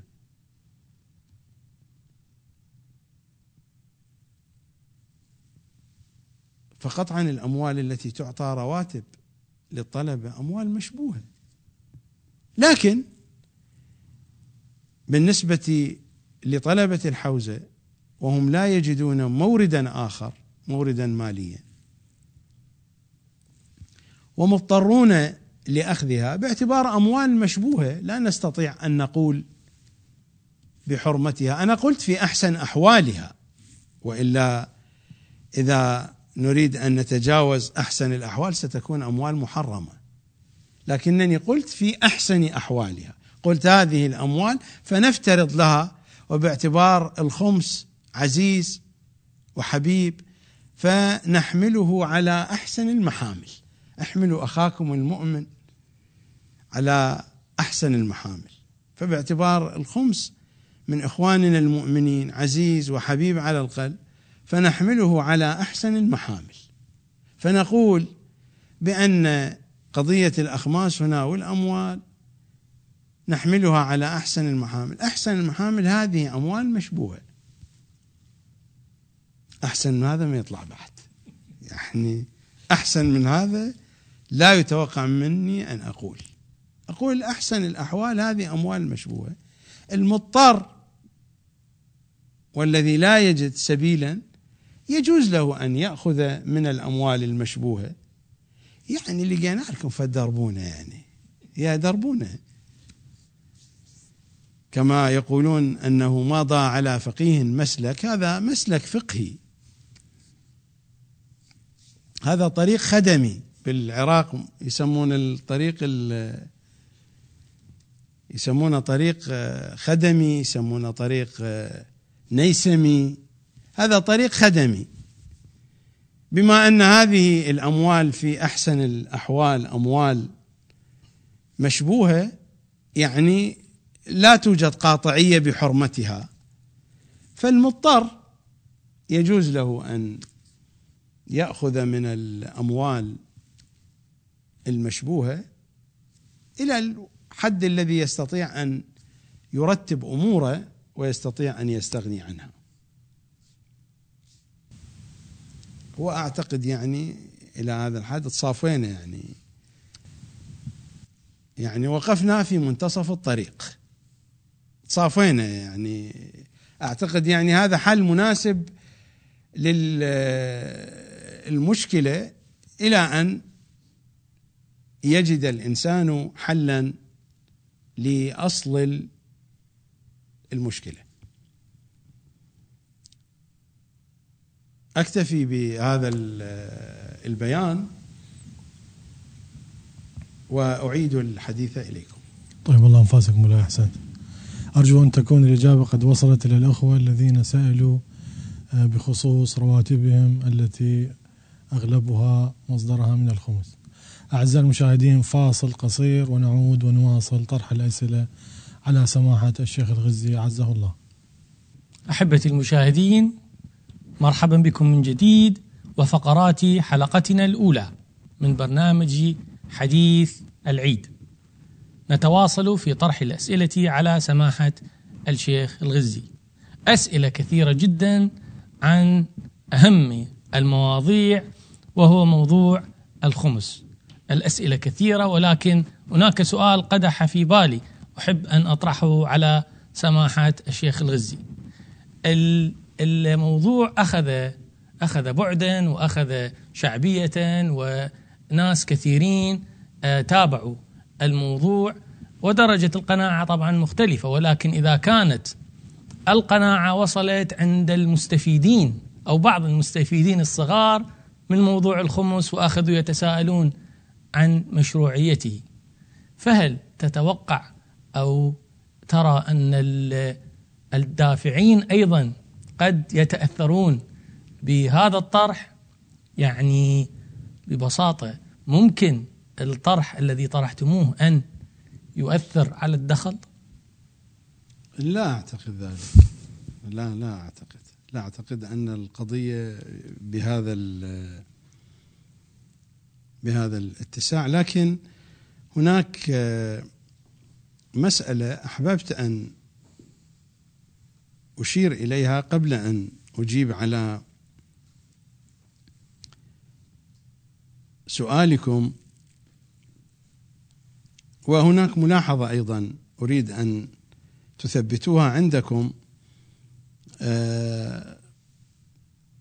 إذا بقي عندنا وقت في هذه الحلقة أو الحلقات القادمة، أقترح أن تضيفوا فقرة تحت عنوان فيوضات خمسية، أتحدث فيها عن بعض الحوادث أو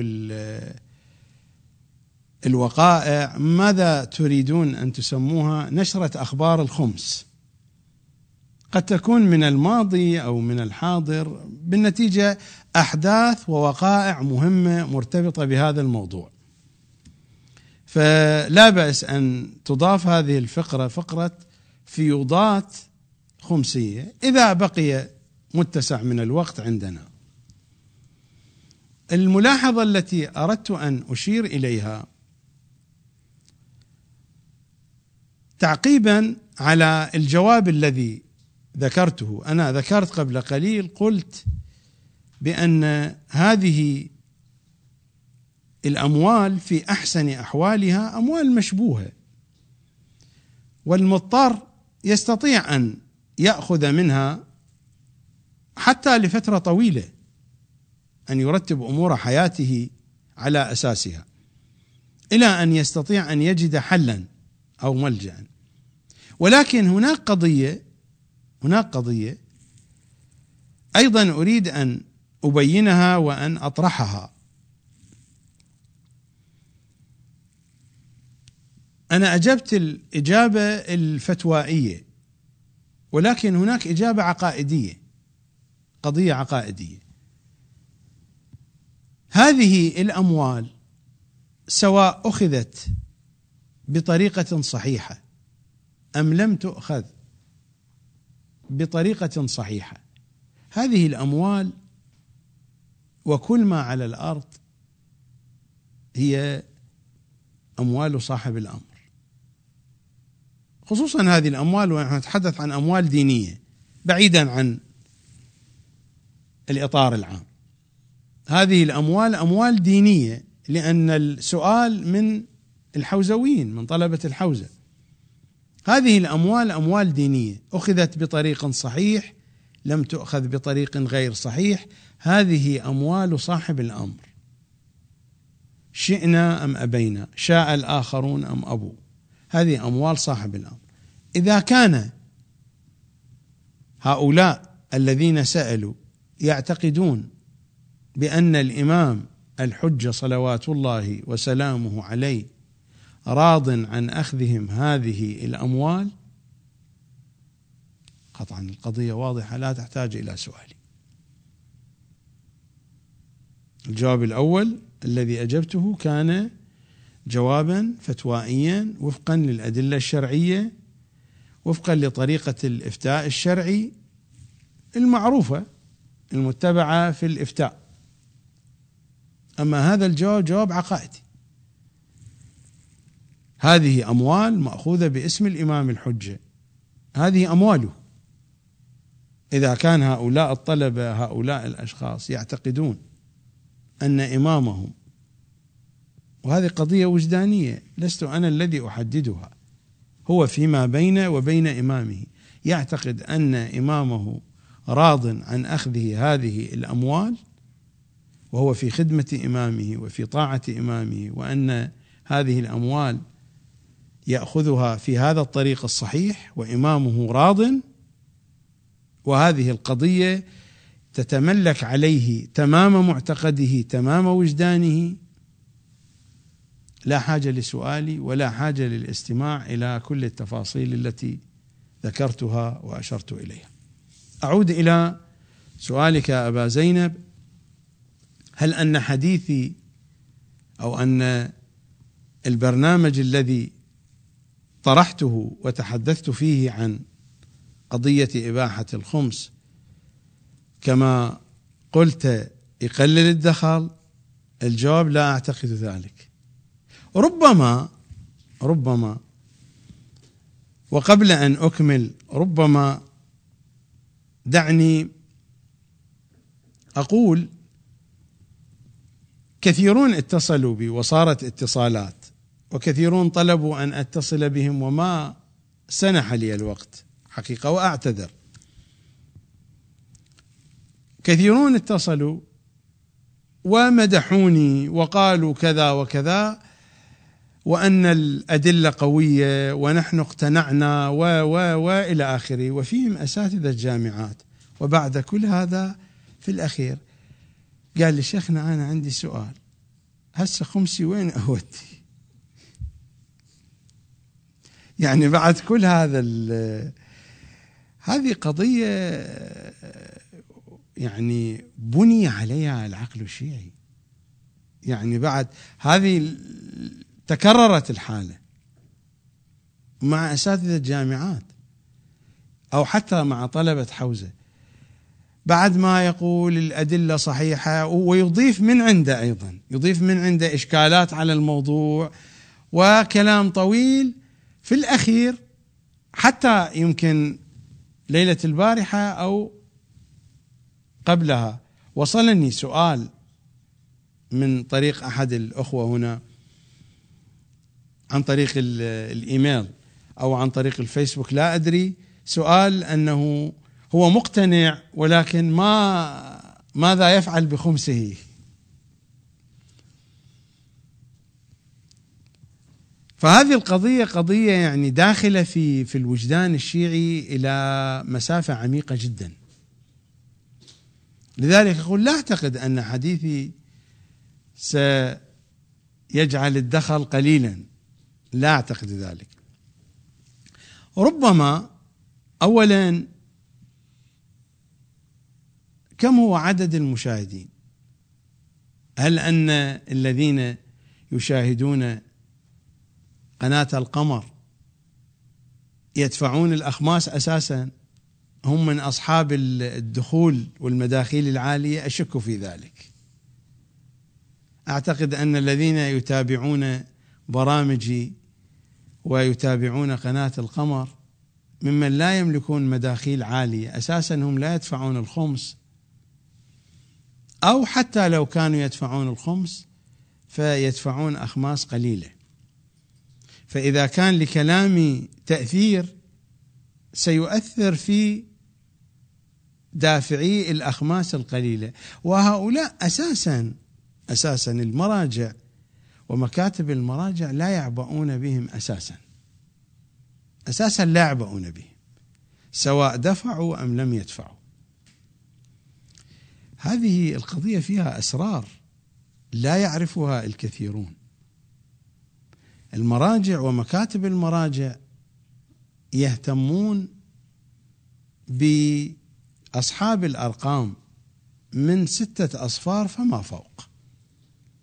ما دون 6 أصفار ربما الوكلاء يعبؤون بها، يعني الرقم الذي أمامه 4 أصفار 5 أصفار الوكلاء يعبؤون بذلك، باعتبار أن الوكيل يأخذ نسبة 50% أو الثلث إلى غير ذلك.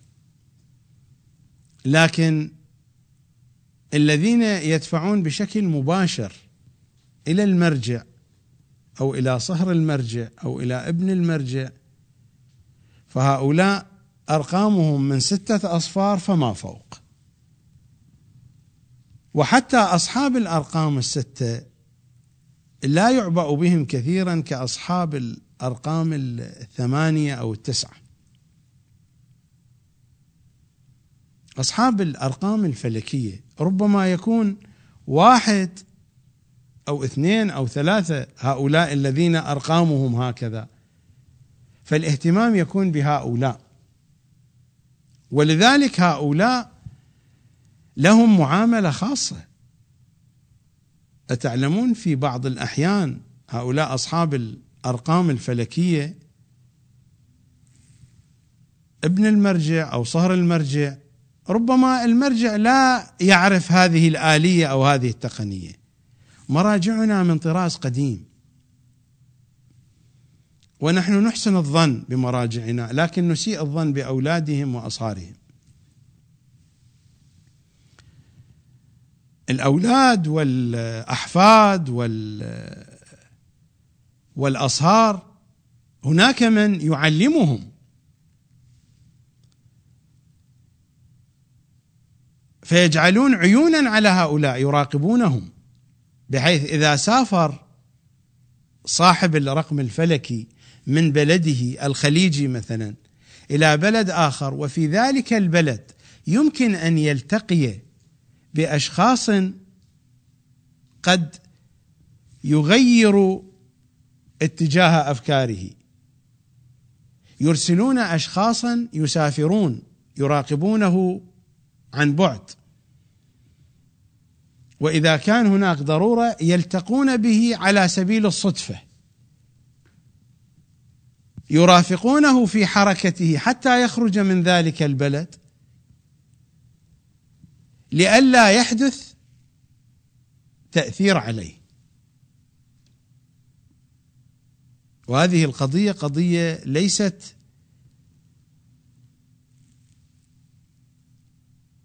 تصورية أو خيالية، هذه حقيقة، ولا تحدث لمرة واحدة، دائما على طول الخط هناك مراقبة ومتابعة لأصحاب الأرقام الفلكية.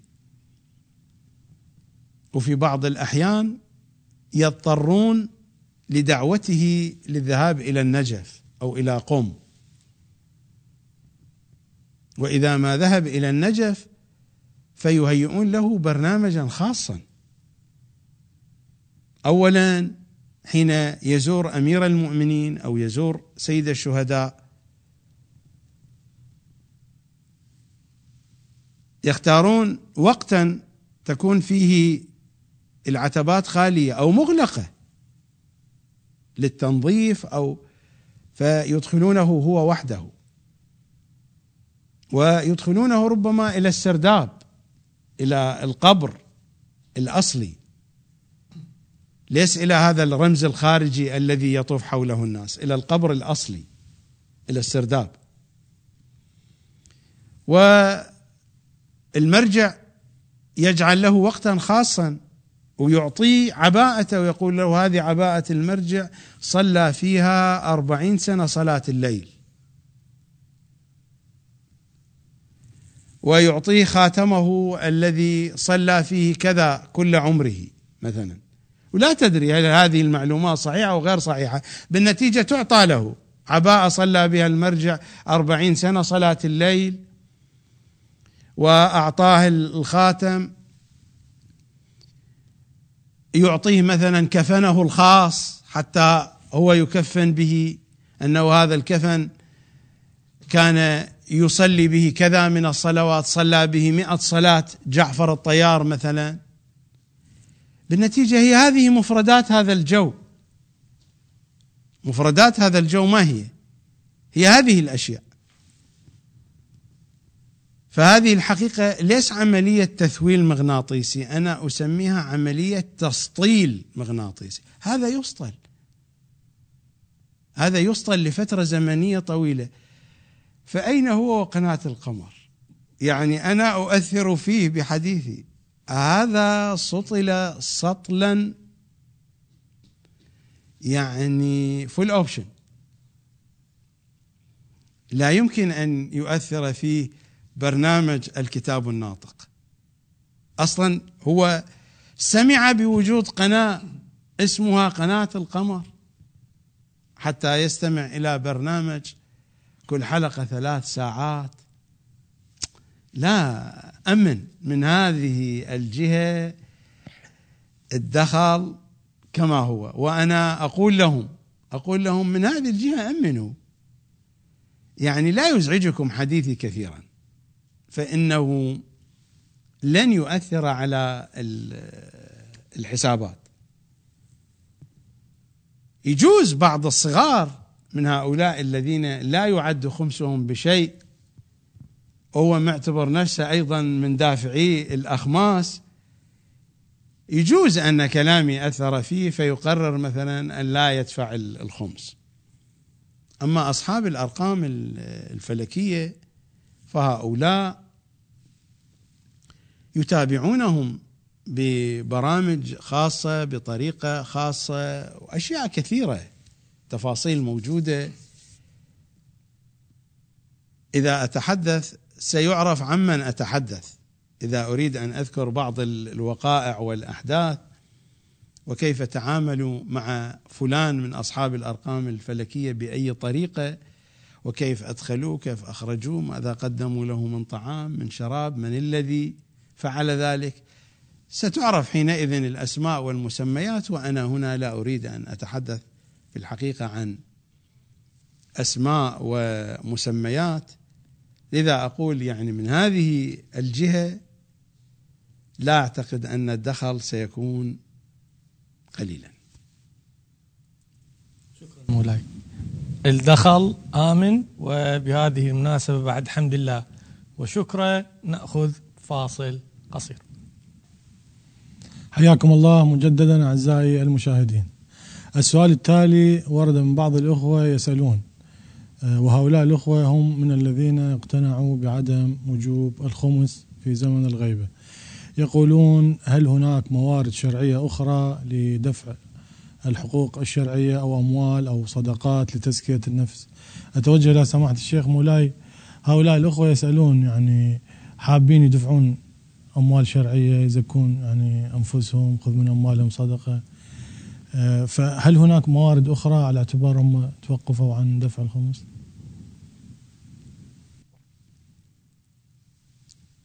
هذه القضية راجعة إليهم، ثم إباحة الخمس في زمان الغيبة لا يعني أن الواجبات الشرعية الأخرى سقطت. هناك الزكاة قد تجب في بعض الحالات ويجب دفعها، وهناك زكاة الفطرة واجبة أيضا، وهناك ما يجب دفعه من طريق الأوقاف أو النذور أو أمثال ذلك، وهناك ما يرتبط بالكفارات وبفدية الصيام وبفدية التأخير وأمثال مطالب أخرى موجودة في الأحكام الشرعية. حين نقول بأن الخمس أبيح لا يعني أن بقية هذه التفاصيل الشرعية قد أبيحت. الخمس أساسا واجب، ولكنه في زمان الغيبة أبيح، أما بقية التفاصيل الشرعية فهي موجودة. هناك باب أيضا موجود في الروايات، وهو باب صلة الإمام. الأموال التي تنفق في إحياء أمر إمام زماننا صلوات الله وسلامه عليه، هناك باب عنوانه صلة الإمام.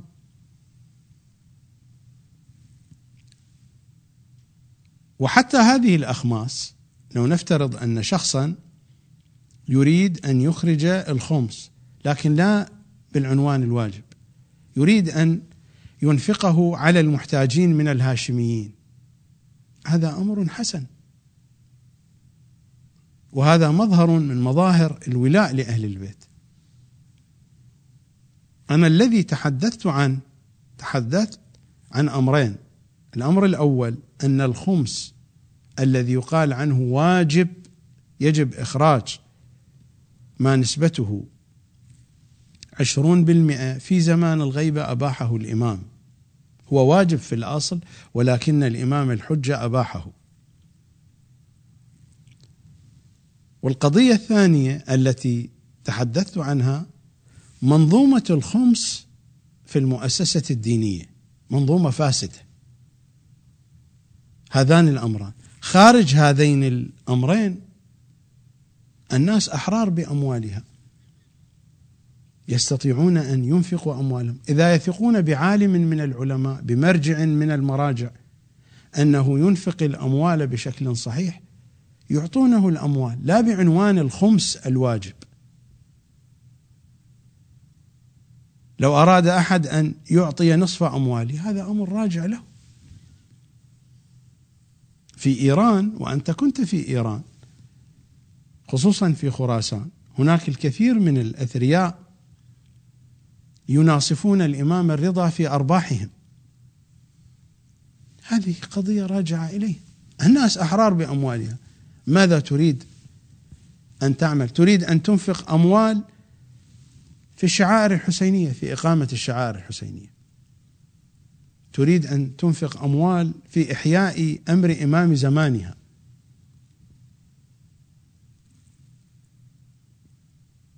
أنا أعتقد أن إحياء أمر الحسيني وأن إحياء أمر إمام زماننا أمر واجب. ما أنفقه من مالي أنفقه بهذا العنوان لا بعنوان الاستحباب. أنا شخصيا هذه حياتي كلها هكذا قضيتها.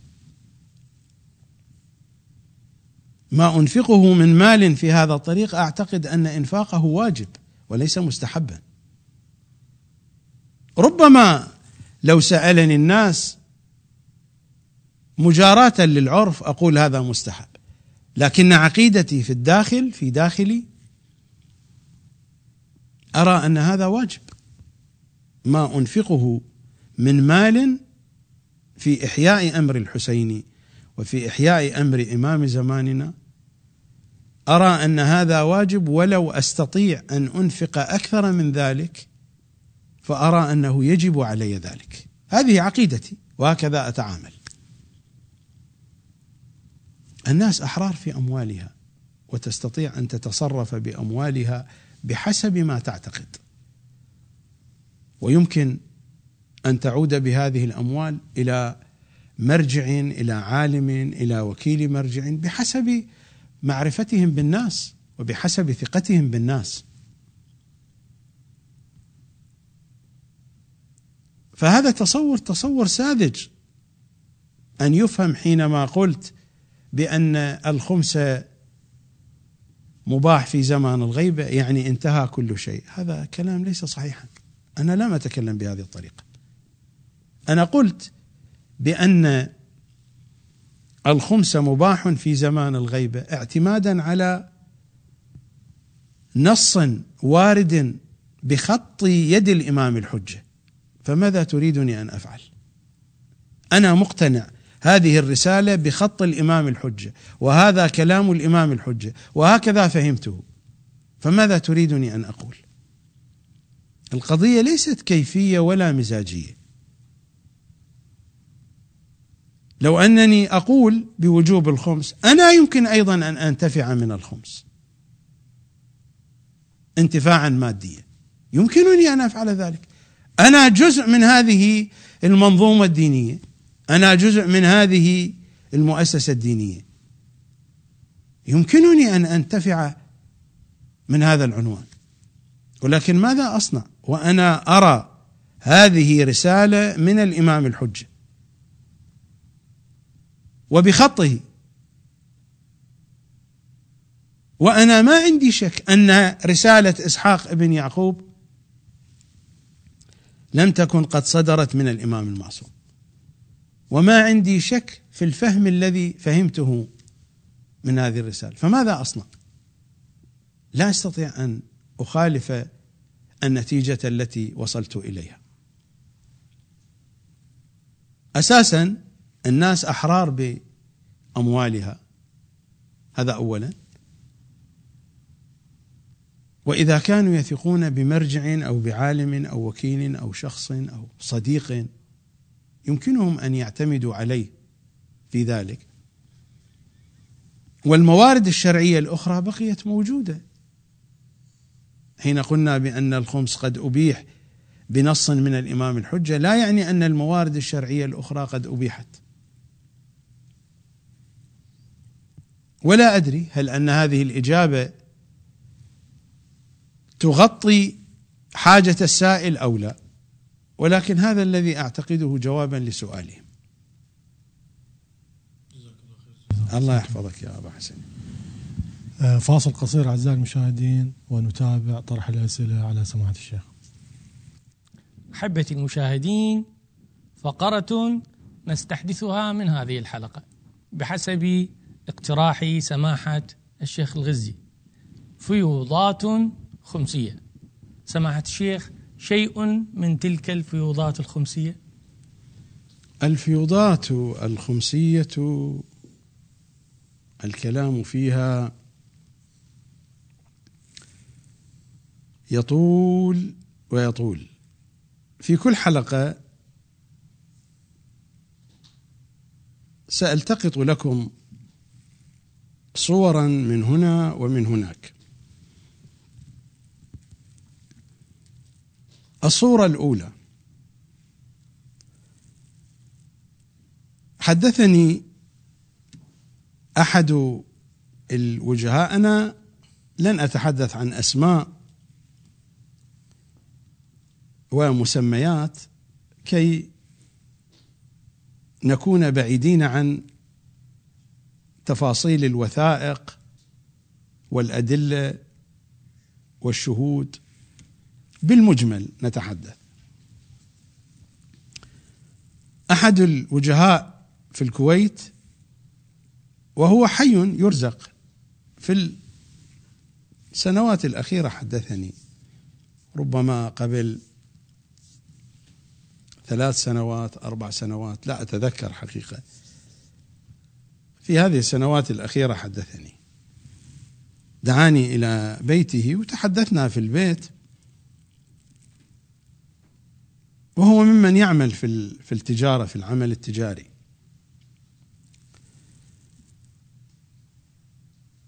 هناك ما يسمى ببيت التمويل الكويتي،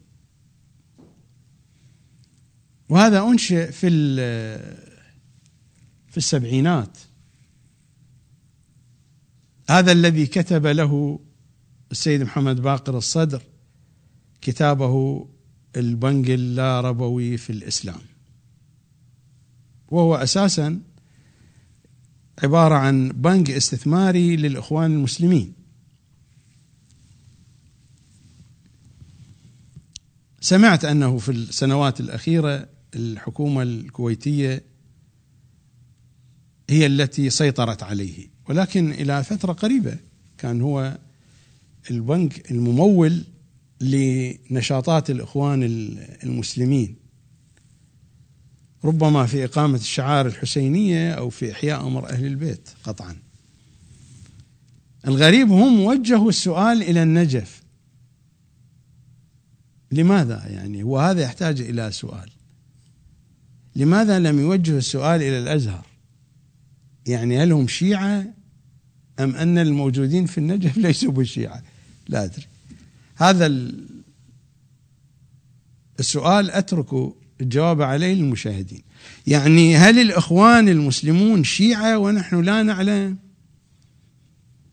أم أن الموجودين في النجف ليسوا بشيعة ونحن لا نعلم؟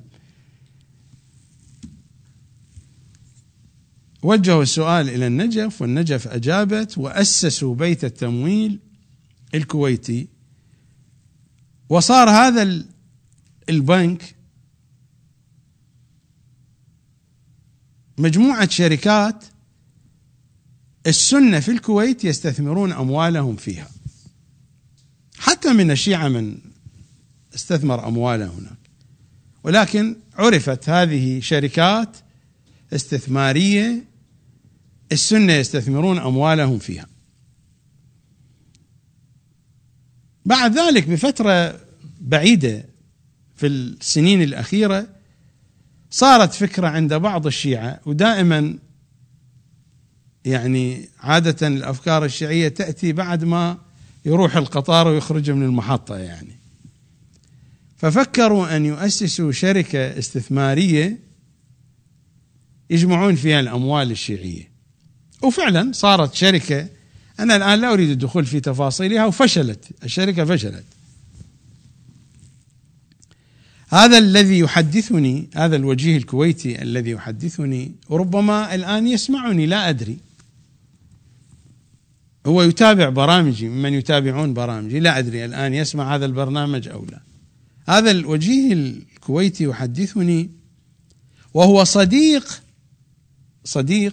لرئيس هذه المجموعة الشيعية، لهذه الشركة الشيعية الاستثمارية التي فشلت. في وقتها ذاع صيتها هذه الشركة في الوسط الشيعي، صاحب الشركة أيضا موجود، وهذا الرجل الذي يحدثني صديقه موجودون على قيد الحياة. صاحب الشركة الاستثمارية الشيعية يحدث صديقه هذا الذي يحدثني، يقول له: حينما ذهبت إلى نقاط، ذهب للزيارة، لا أدري هل مدن الزيارة معروفة أو غير معروفة، ذهب إلى الزيارة وزار المرجع. ابن المرجع قال له بعد أن عرف أن هذا هو الشخص الذي يترأس المجموعة الكذائية التي هي شركة استثمارية وتجمع أموال الشيعة وجمعت رأس مال كبير إلى آخره، قال له بأنني سأعطيك مبلغا من المال على سبيل التجربة، على سبيل التجربة. تدري كم هو الرقم؟ الرقم أنا إلى الآن لا أدري هل هو حقيقي أو غير حقيقي، وقد أصررت على محدثي وكررت، قلت له: يعني الرقم هو هذا، أنت متأكد؟ قال: أنا متأكد، وأنا أيضا حينما أخبرني، لأن هو هذا تاجر يعرف في الأموال في السوق يعرف، قال: أصررت أيضا، قال: حتى هو يعني متفاجئ من هذا الرقم، يعني حينما سمع الرقم هل كان حقيقيا أو ليس حقيقيا. يقول: واعتذر لأن الرقم كبير، الرقم كبير، وهذا يريد أن يعطي الأموال على سبيل التجربة. تدري كم المبلغ؟ 18 مليار دولار. والله هكذا قال لي. أنا استغربت. أنا أعرف أن سوريا في ذلك الوقت حسب ما أقرأ أتابع الأخبار 7 مليارات ونصف دولار خزانة الحكومة السورية. 18 مليار كيف تنقل هذه الأموال؟ هذه أنا أعتقد هذا ابن المرجع لا يعرف الأرقام، أعتقد هكذا. نقل هذه الأموال صعب، هذه أموال تتعامل بها دول. هذا الرجل يقول أنا خفت من الرقم، يقول ما أستطيع، ما نعرف نتعامل بهذه الأموال. بغض النظر عن التفاصيل الأخرى، أنا فقط أريد أن أقف عند الرقم، لا أريد أن أدخل في التفاصيل. قضية فيها تفاصيل، لا أريد أن أدخل في التفاصيل والمطالب الأخرى. 18 مليار دولار. أنا أقول فلنقل 18 مليون دولار، نحذف 3 أصفار. حتى 18 مليون دولار تعطى على سبيل التجربة، وهذه الأموال ما هي أموالهم. يعني قبل أن يكون أبوه مرجعا ما كان يملك حتى 1/1000 من هذه الأموال. لأفترض أن المبلغ 18 مليون دولار، وهذا المبلغ كبير. 18 مليون دولار مبلغ كبير جدا. أما 18 مليار دولار، أنا أعتقد هؤلاء لا يعرفون حتى يعني هذه الأموال يعني كيف يتم التعامل معها. ما عندهم رؤية اقتصادية، ما أعتقد. هذه أرقام خيالية. لكن هذه المعلومة معلومة صحيحة، هذه المعلومة معلومة صحيحة وصحيحة جدا. لكنني دعني أقلل الأرقام، بدل 18 مليار دعني أقول 18 مليون. هي 18 مليار، لكن دعني أقول 18 مليون. 18 مليون دولار تعطى على سبيل التجربة. هل هذا الكلام منطقي؟ هذه لقطة. ولكن لا تنسوا الرقم 18 مليار دولار. أعتقد أن المشاهدين قد لا، الذين يعرفون الأرقام قد لا يصدقون. ربما البعض الذي لا يعرف ما المقصود 18 مليار دولار ربما يقبل بالكلام، لكن أعتقد الاقتصاديون رجال المال والأعمال ربما لا يصدقون هذا الكلام. من أين حصلوا على هذه الأموال؟ كيف جاءت؟ على أي حال. صورة ثانية،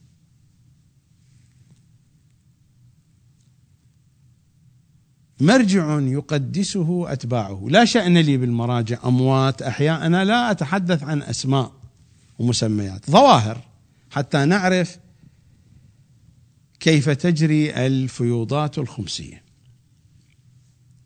مرجع يقدسه أصحابه بشكل. المشكلة أنه يقولون مثلا ليسوا هذا بشكل عام، فلان سين صاد يسكن في بيت إيجار، ملابسه قديمة. ما هذه عدة الشغل؟ أولاده أصهاره ماذا يفعلون؟ حساباته في البنوك كم هي؟ حفيداته ماذا يفعلن؟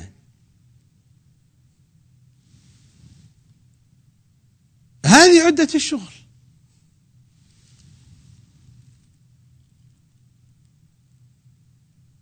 لو كان هناك مجال لذكرت الرواية عن الإمام السجاد: إذا رأيتم الرجل يتماوت في منطقه ويتخاشع إلى آخره، فرويدا رويدا لا يغرنكم. هذا المرجع صاحب هذه القدسية يأتي صهره من دولة خليجية، لا نريد أن نسمي الدول ولا نريد أن نسمي الأشخاص. لأنه يبدو الآن في المؤسسة الدينية وصلت قناعة. سابقا كانوا يرفضون أحاديثي، الآن وصلت قناعة يقولون خليه يحكي بس لا يجيب أسماء، ما يخالف، خليه يحكي. وصلت هذه القناعة فعلا، خليه يحكي بس بدون أسماء، لأن هذا الكلام اللي جاي يقوله هو حقائق، فخليه يحكي بس بدون أسماء. ليش يجيب أسماء؟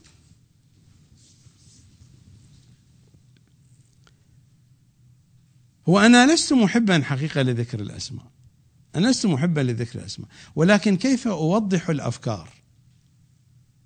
أنا أنقل الأفكار بالأسماء وبالفيديو وبالصور وبالكتب، ويقولون هذه أكاذيب. إذا لا نذكر الأسماء كيف يستطيع الطرف الآخر أن يفهم؟ على أي حال، نحن هنا لسنا بصدد الحديث عن تأريخ شخصيات، وإنما عن ظواهر، لذلك لا آتي بالأسماء. وإلا أنا لا آتي بالأسماء لا تحرجا ولا خوفا أبدا، لكن لأنه لا توجد ضرورة لذلك لا أذكر الأسماء. فمرجع مقدس صلوات الله عليه جاء صهره العزيز المدلل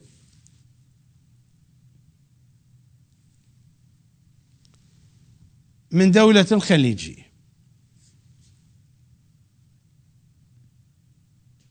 زار المرجع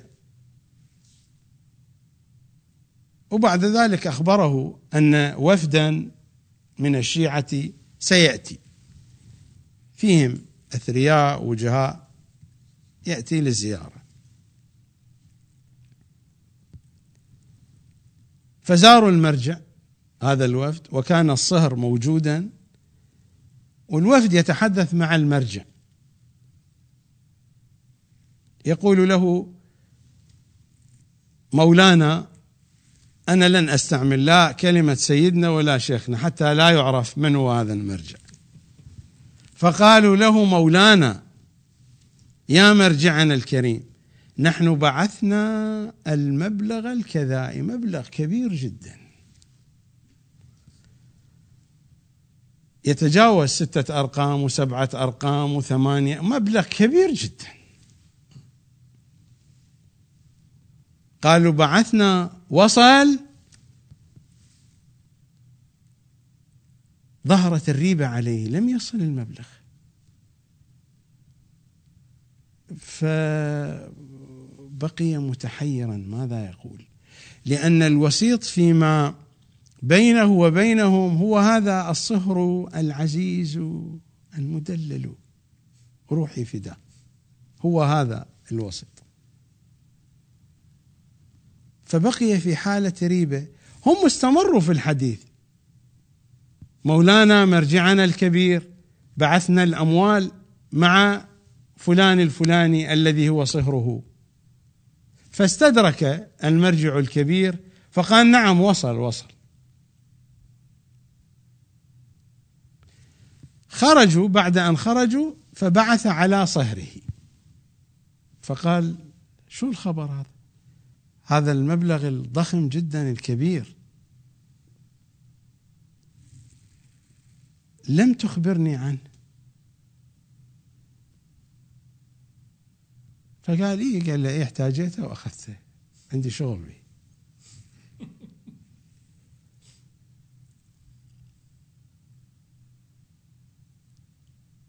تريدون أن نعطي عنوان المهم، والعنوان موجود بها شارع على أي حال.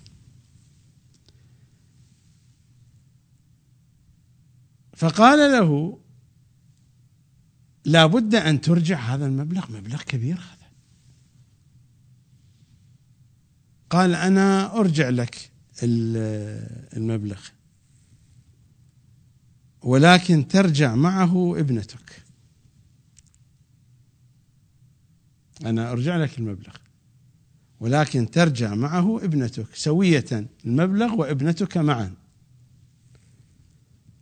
فأطرق المرجع الكبير المقدس الجليل الفاضل المطهر والطاهر التقي النقي الرضي الراضي المرضي إلى آخره، فأطرق برأسه وسكت.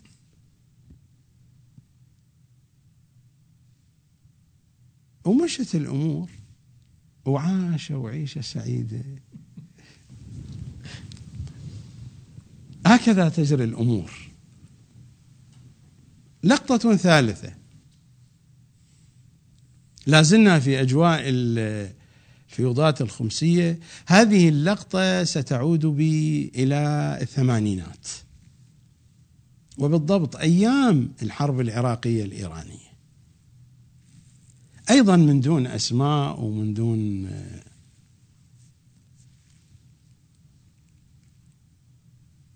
حفيدة أحد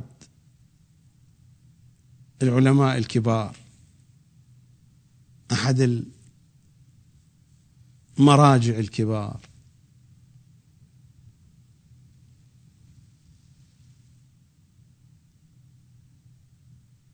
بدلة عرسها، بدلة عرسها أين خيطت وأين صممت؟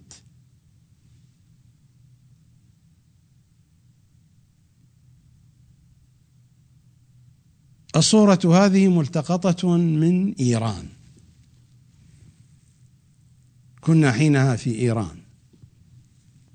بدلة عرسها صممت وخيطت في باريس، أين؟ في أعرق دور الأزياء والتصاميم، كريستيان ديور. حتى أتذكر قبل سنين أول مرة لما سافرت إلى باريس، السفرة الأولى لي، طلبت من الأخوة أول ما وصلنا إلى باريس، طلبت من الأخوة أن يأخذوني إلى الشانزليزيه للشارع في السيارة، كنا في السيارة، فقلت لهم دعونا نمرهم. لا يعلمون أنا ما قلت لماذا، فقط أحببت أن أرى بناية كريستيان ديور حتى أشم عبق المرجعية من هناك. حقيقة تريد أن أرى بناية كريستيان ديور. فأخذونا في شارع الشانزليزيه، الشارع المعروف مشهور، أشهر شارع في باريس. مررنا قريبا من حتى وقصر الأليزيه في نفس الشارع، القصر الرئاسي، كي أشم عبق المرجعية يفوح من هناك من كريستيان ديور. فصممت بدلة عرسها في كريستيان ديور في باريس. القيمة التي سمعنا بها في وقتها 750,000 دولار. لا أدري حقيقة، أنا إلى الآن لا أستطيع أن أتصور هذا، إلا أن تكون قد صنعت من الألماس، من الماس يعني. لأنه تفحصت في الإنترنت عن أسعار بدلات العرس للأميرات، مثل زوجة الأمير ويليام، أو لنجمات السينما المشهورات، ما موجود مثل هذا السعر. يمكنكم أن تدخلوا على الإنترنت وتدخلوا تعرفوا أسعار البدلات، وحتى على دور التصميم يعني، حتى نفس كريستيان ديور، فرزاشي، وبقية ما موجود هذا السعر. أنا أتصور أن الوسيط ضحك عليهم يعني، أتصور، إلا أن تكون مصنوعة من الألماس. هذا في الثمانينات، أنا أتحدث عن الأسعار الآن. لا توجد أسعار بهذه القيمة في هذا الزمان، لا توجد أسعار بهذه القيمة. أما هذه الحادثة وقعت في الثمانينات، إلا أن تكون يعني النسيج من الألماظ يعني.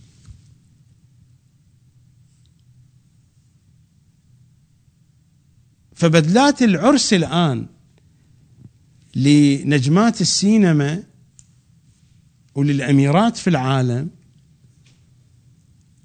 ولبنات المشاهير لا توجد هذه الأسعار، لكن حفيدة المرجع تلبس بدلة في الثمانينات بهذه الأسعار. سيكذبون، يقولون هذه أكاذيب. هذه حقائق، هذه حقائق ووقائع. وقد طلبوا من بعض الخطباء أن يتحدث عن هذه القضية وينسبها إلى تجار، وبدأوا يلومون أنه كيف التجار يصرفون هكذا أموال في الوقت الذي فقراء الشيعة، بينما القضية هي حدثت في داخل المؤسسة الدينية. هذه القضية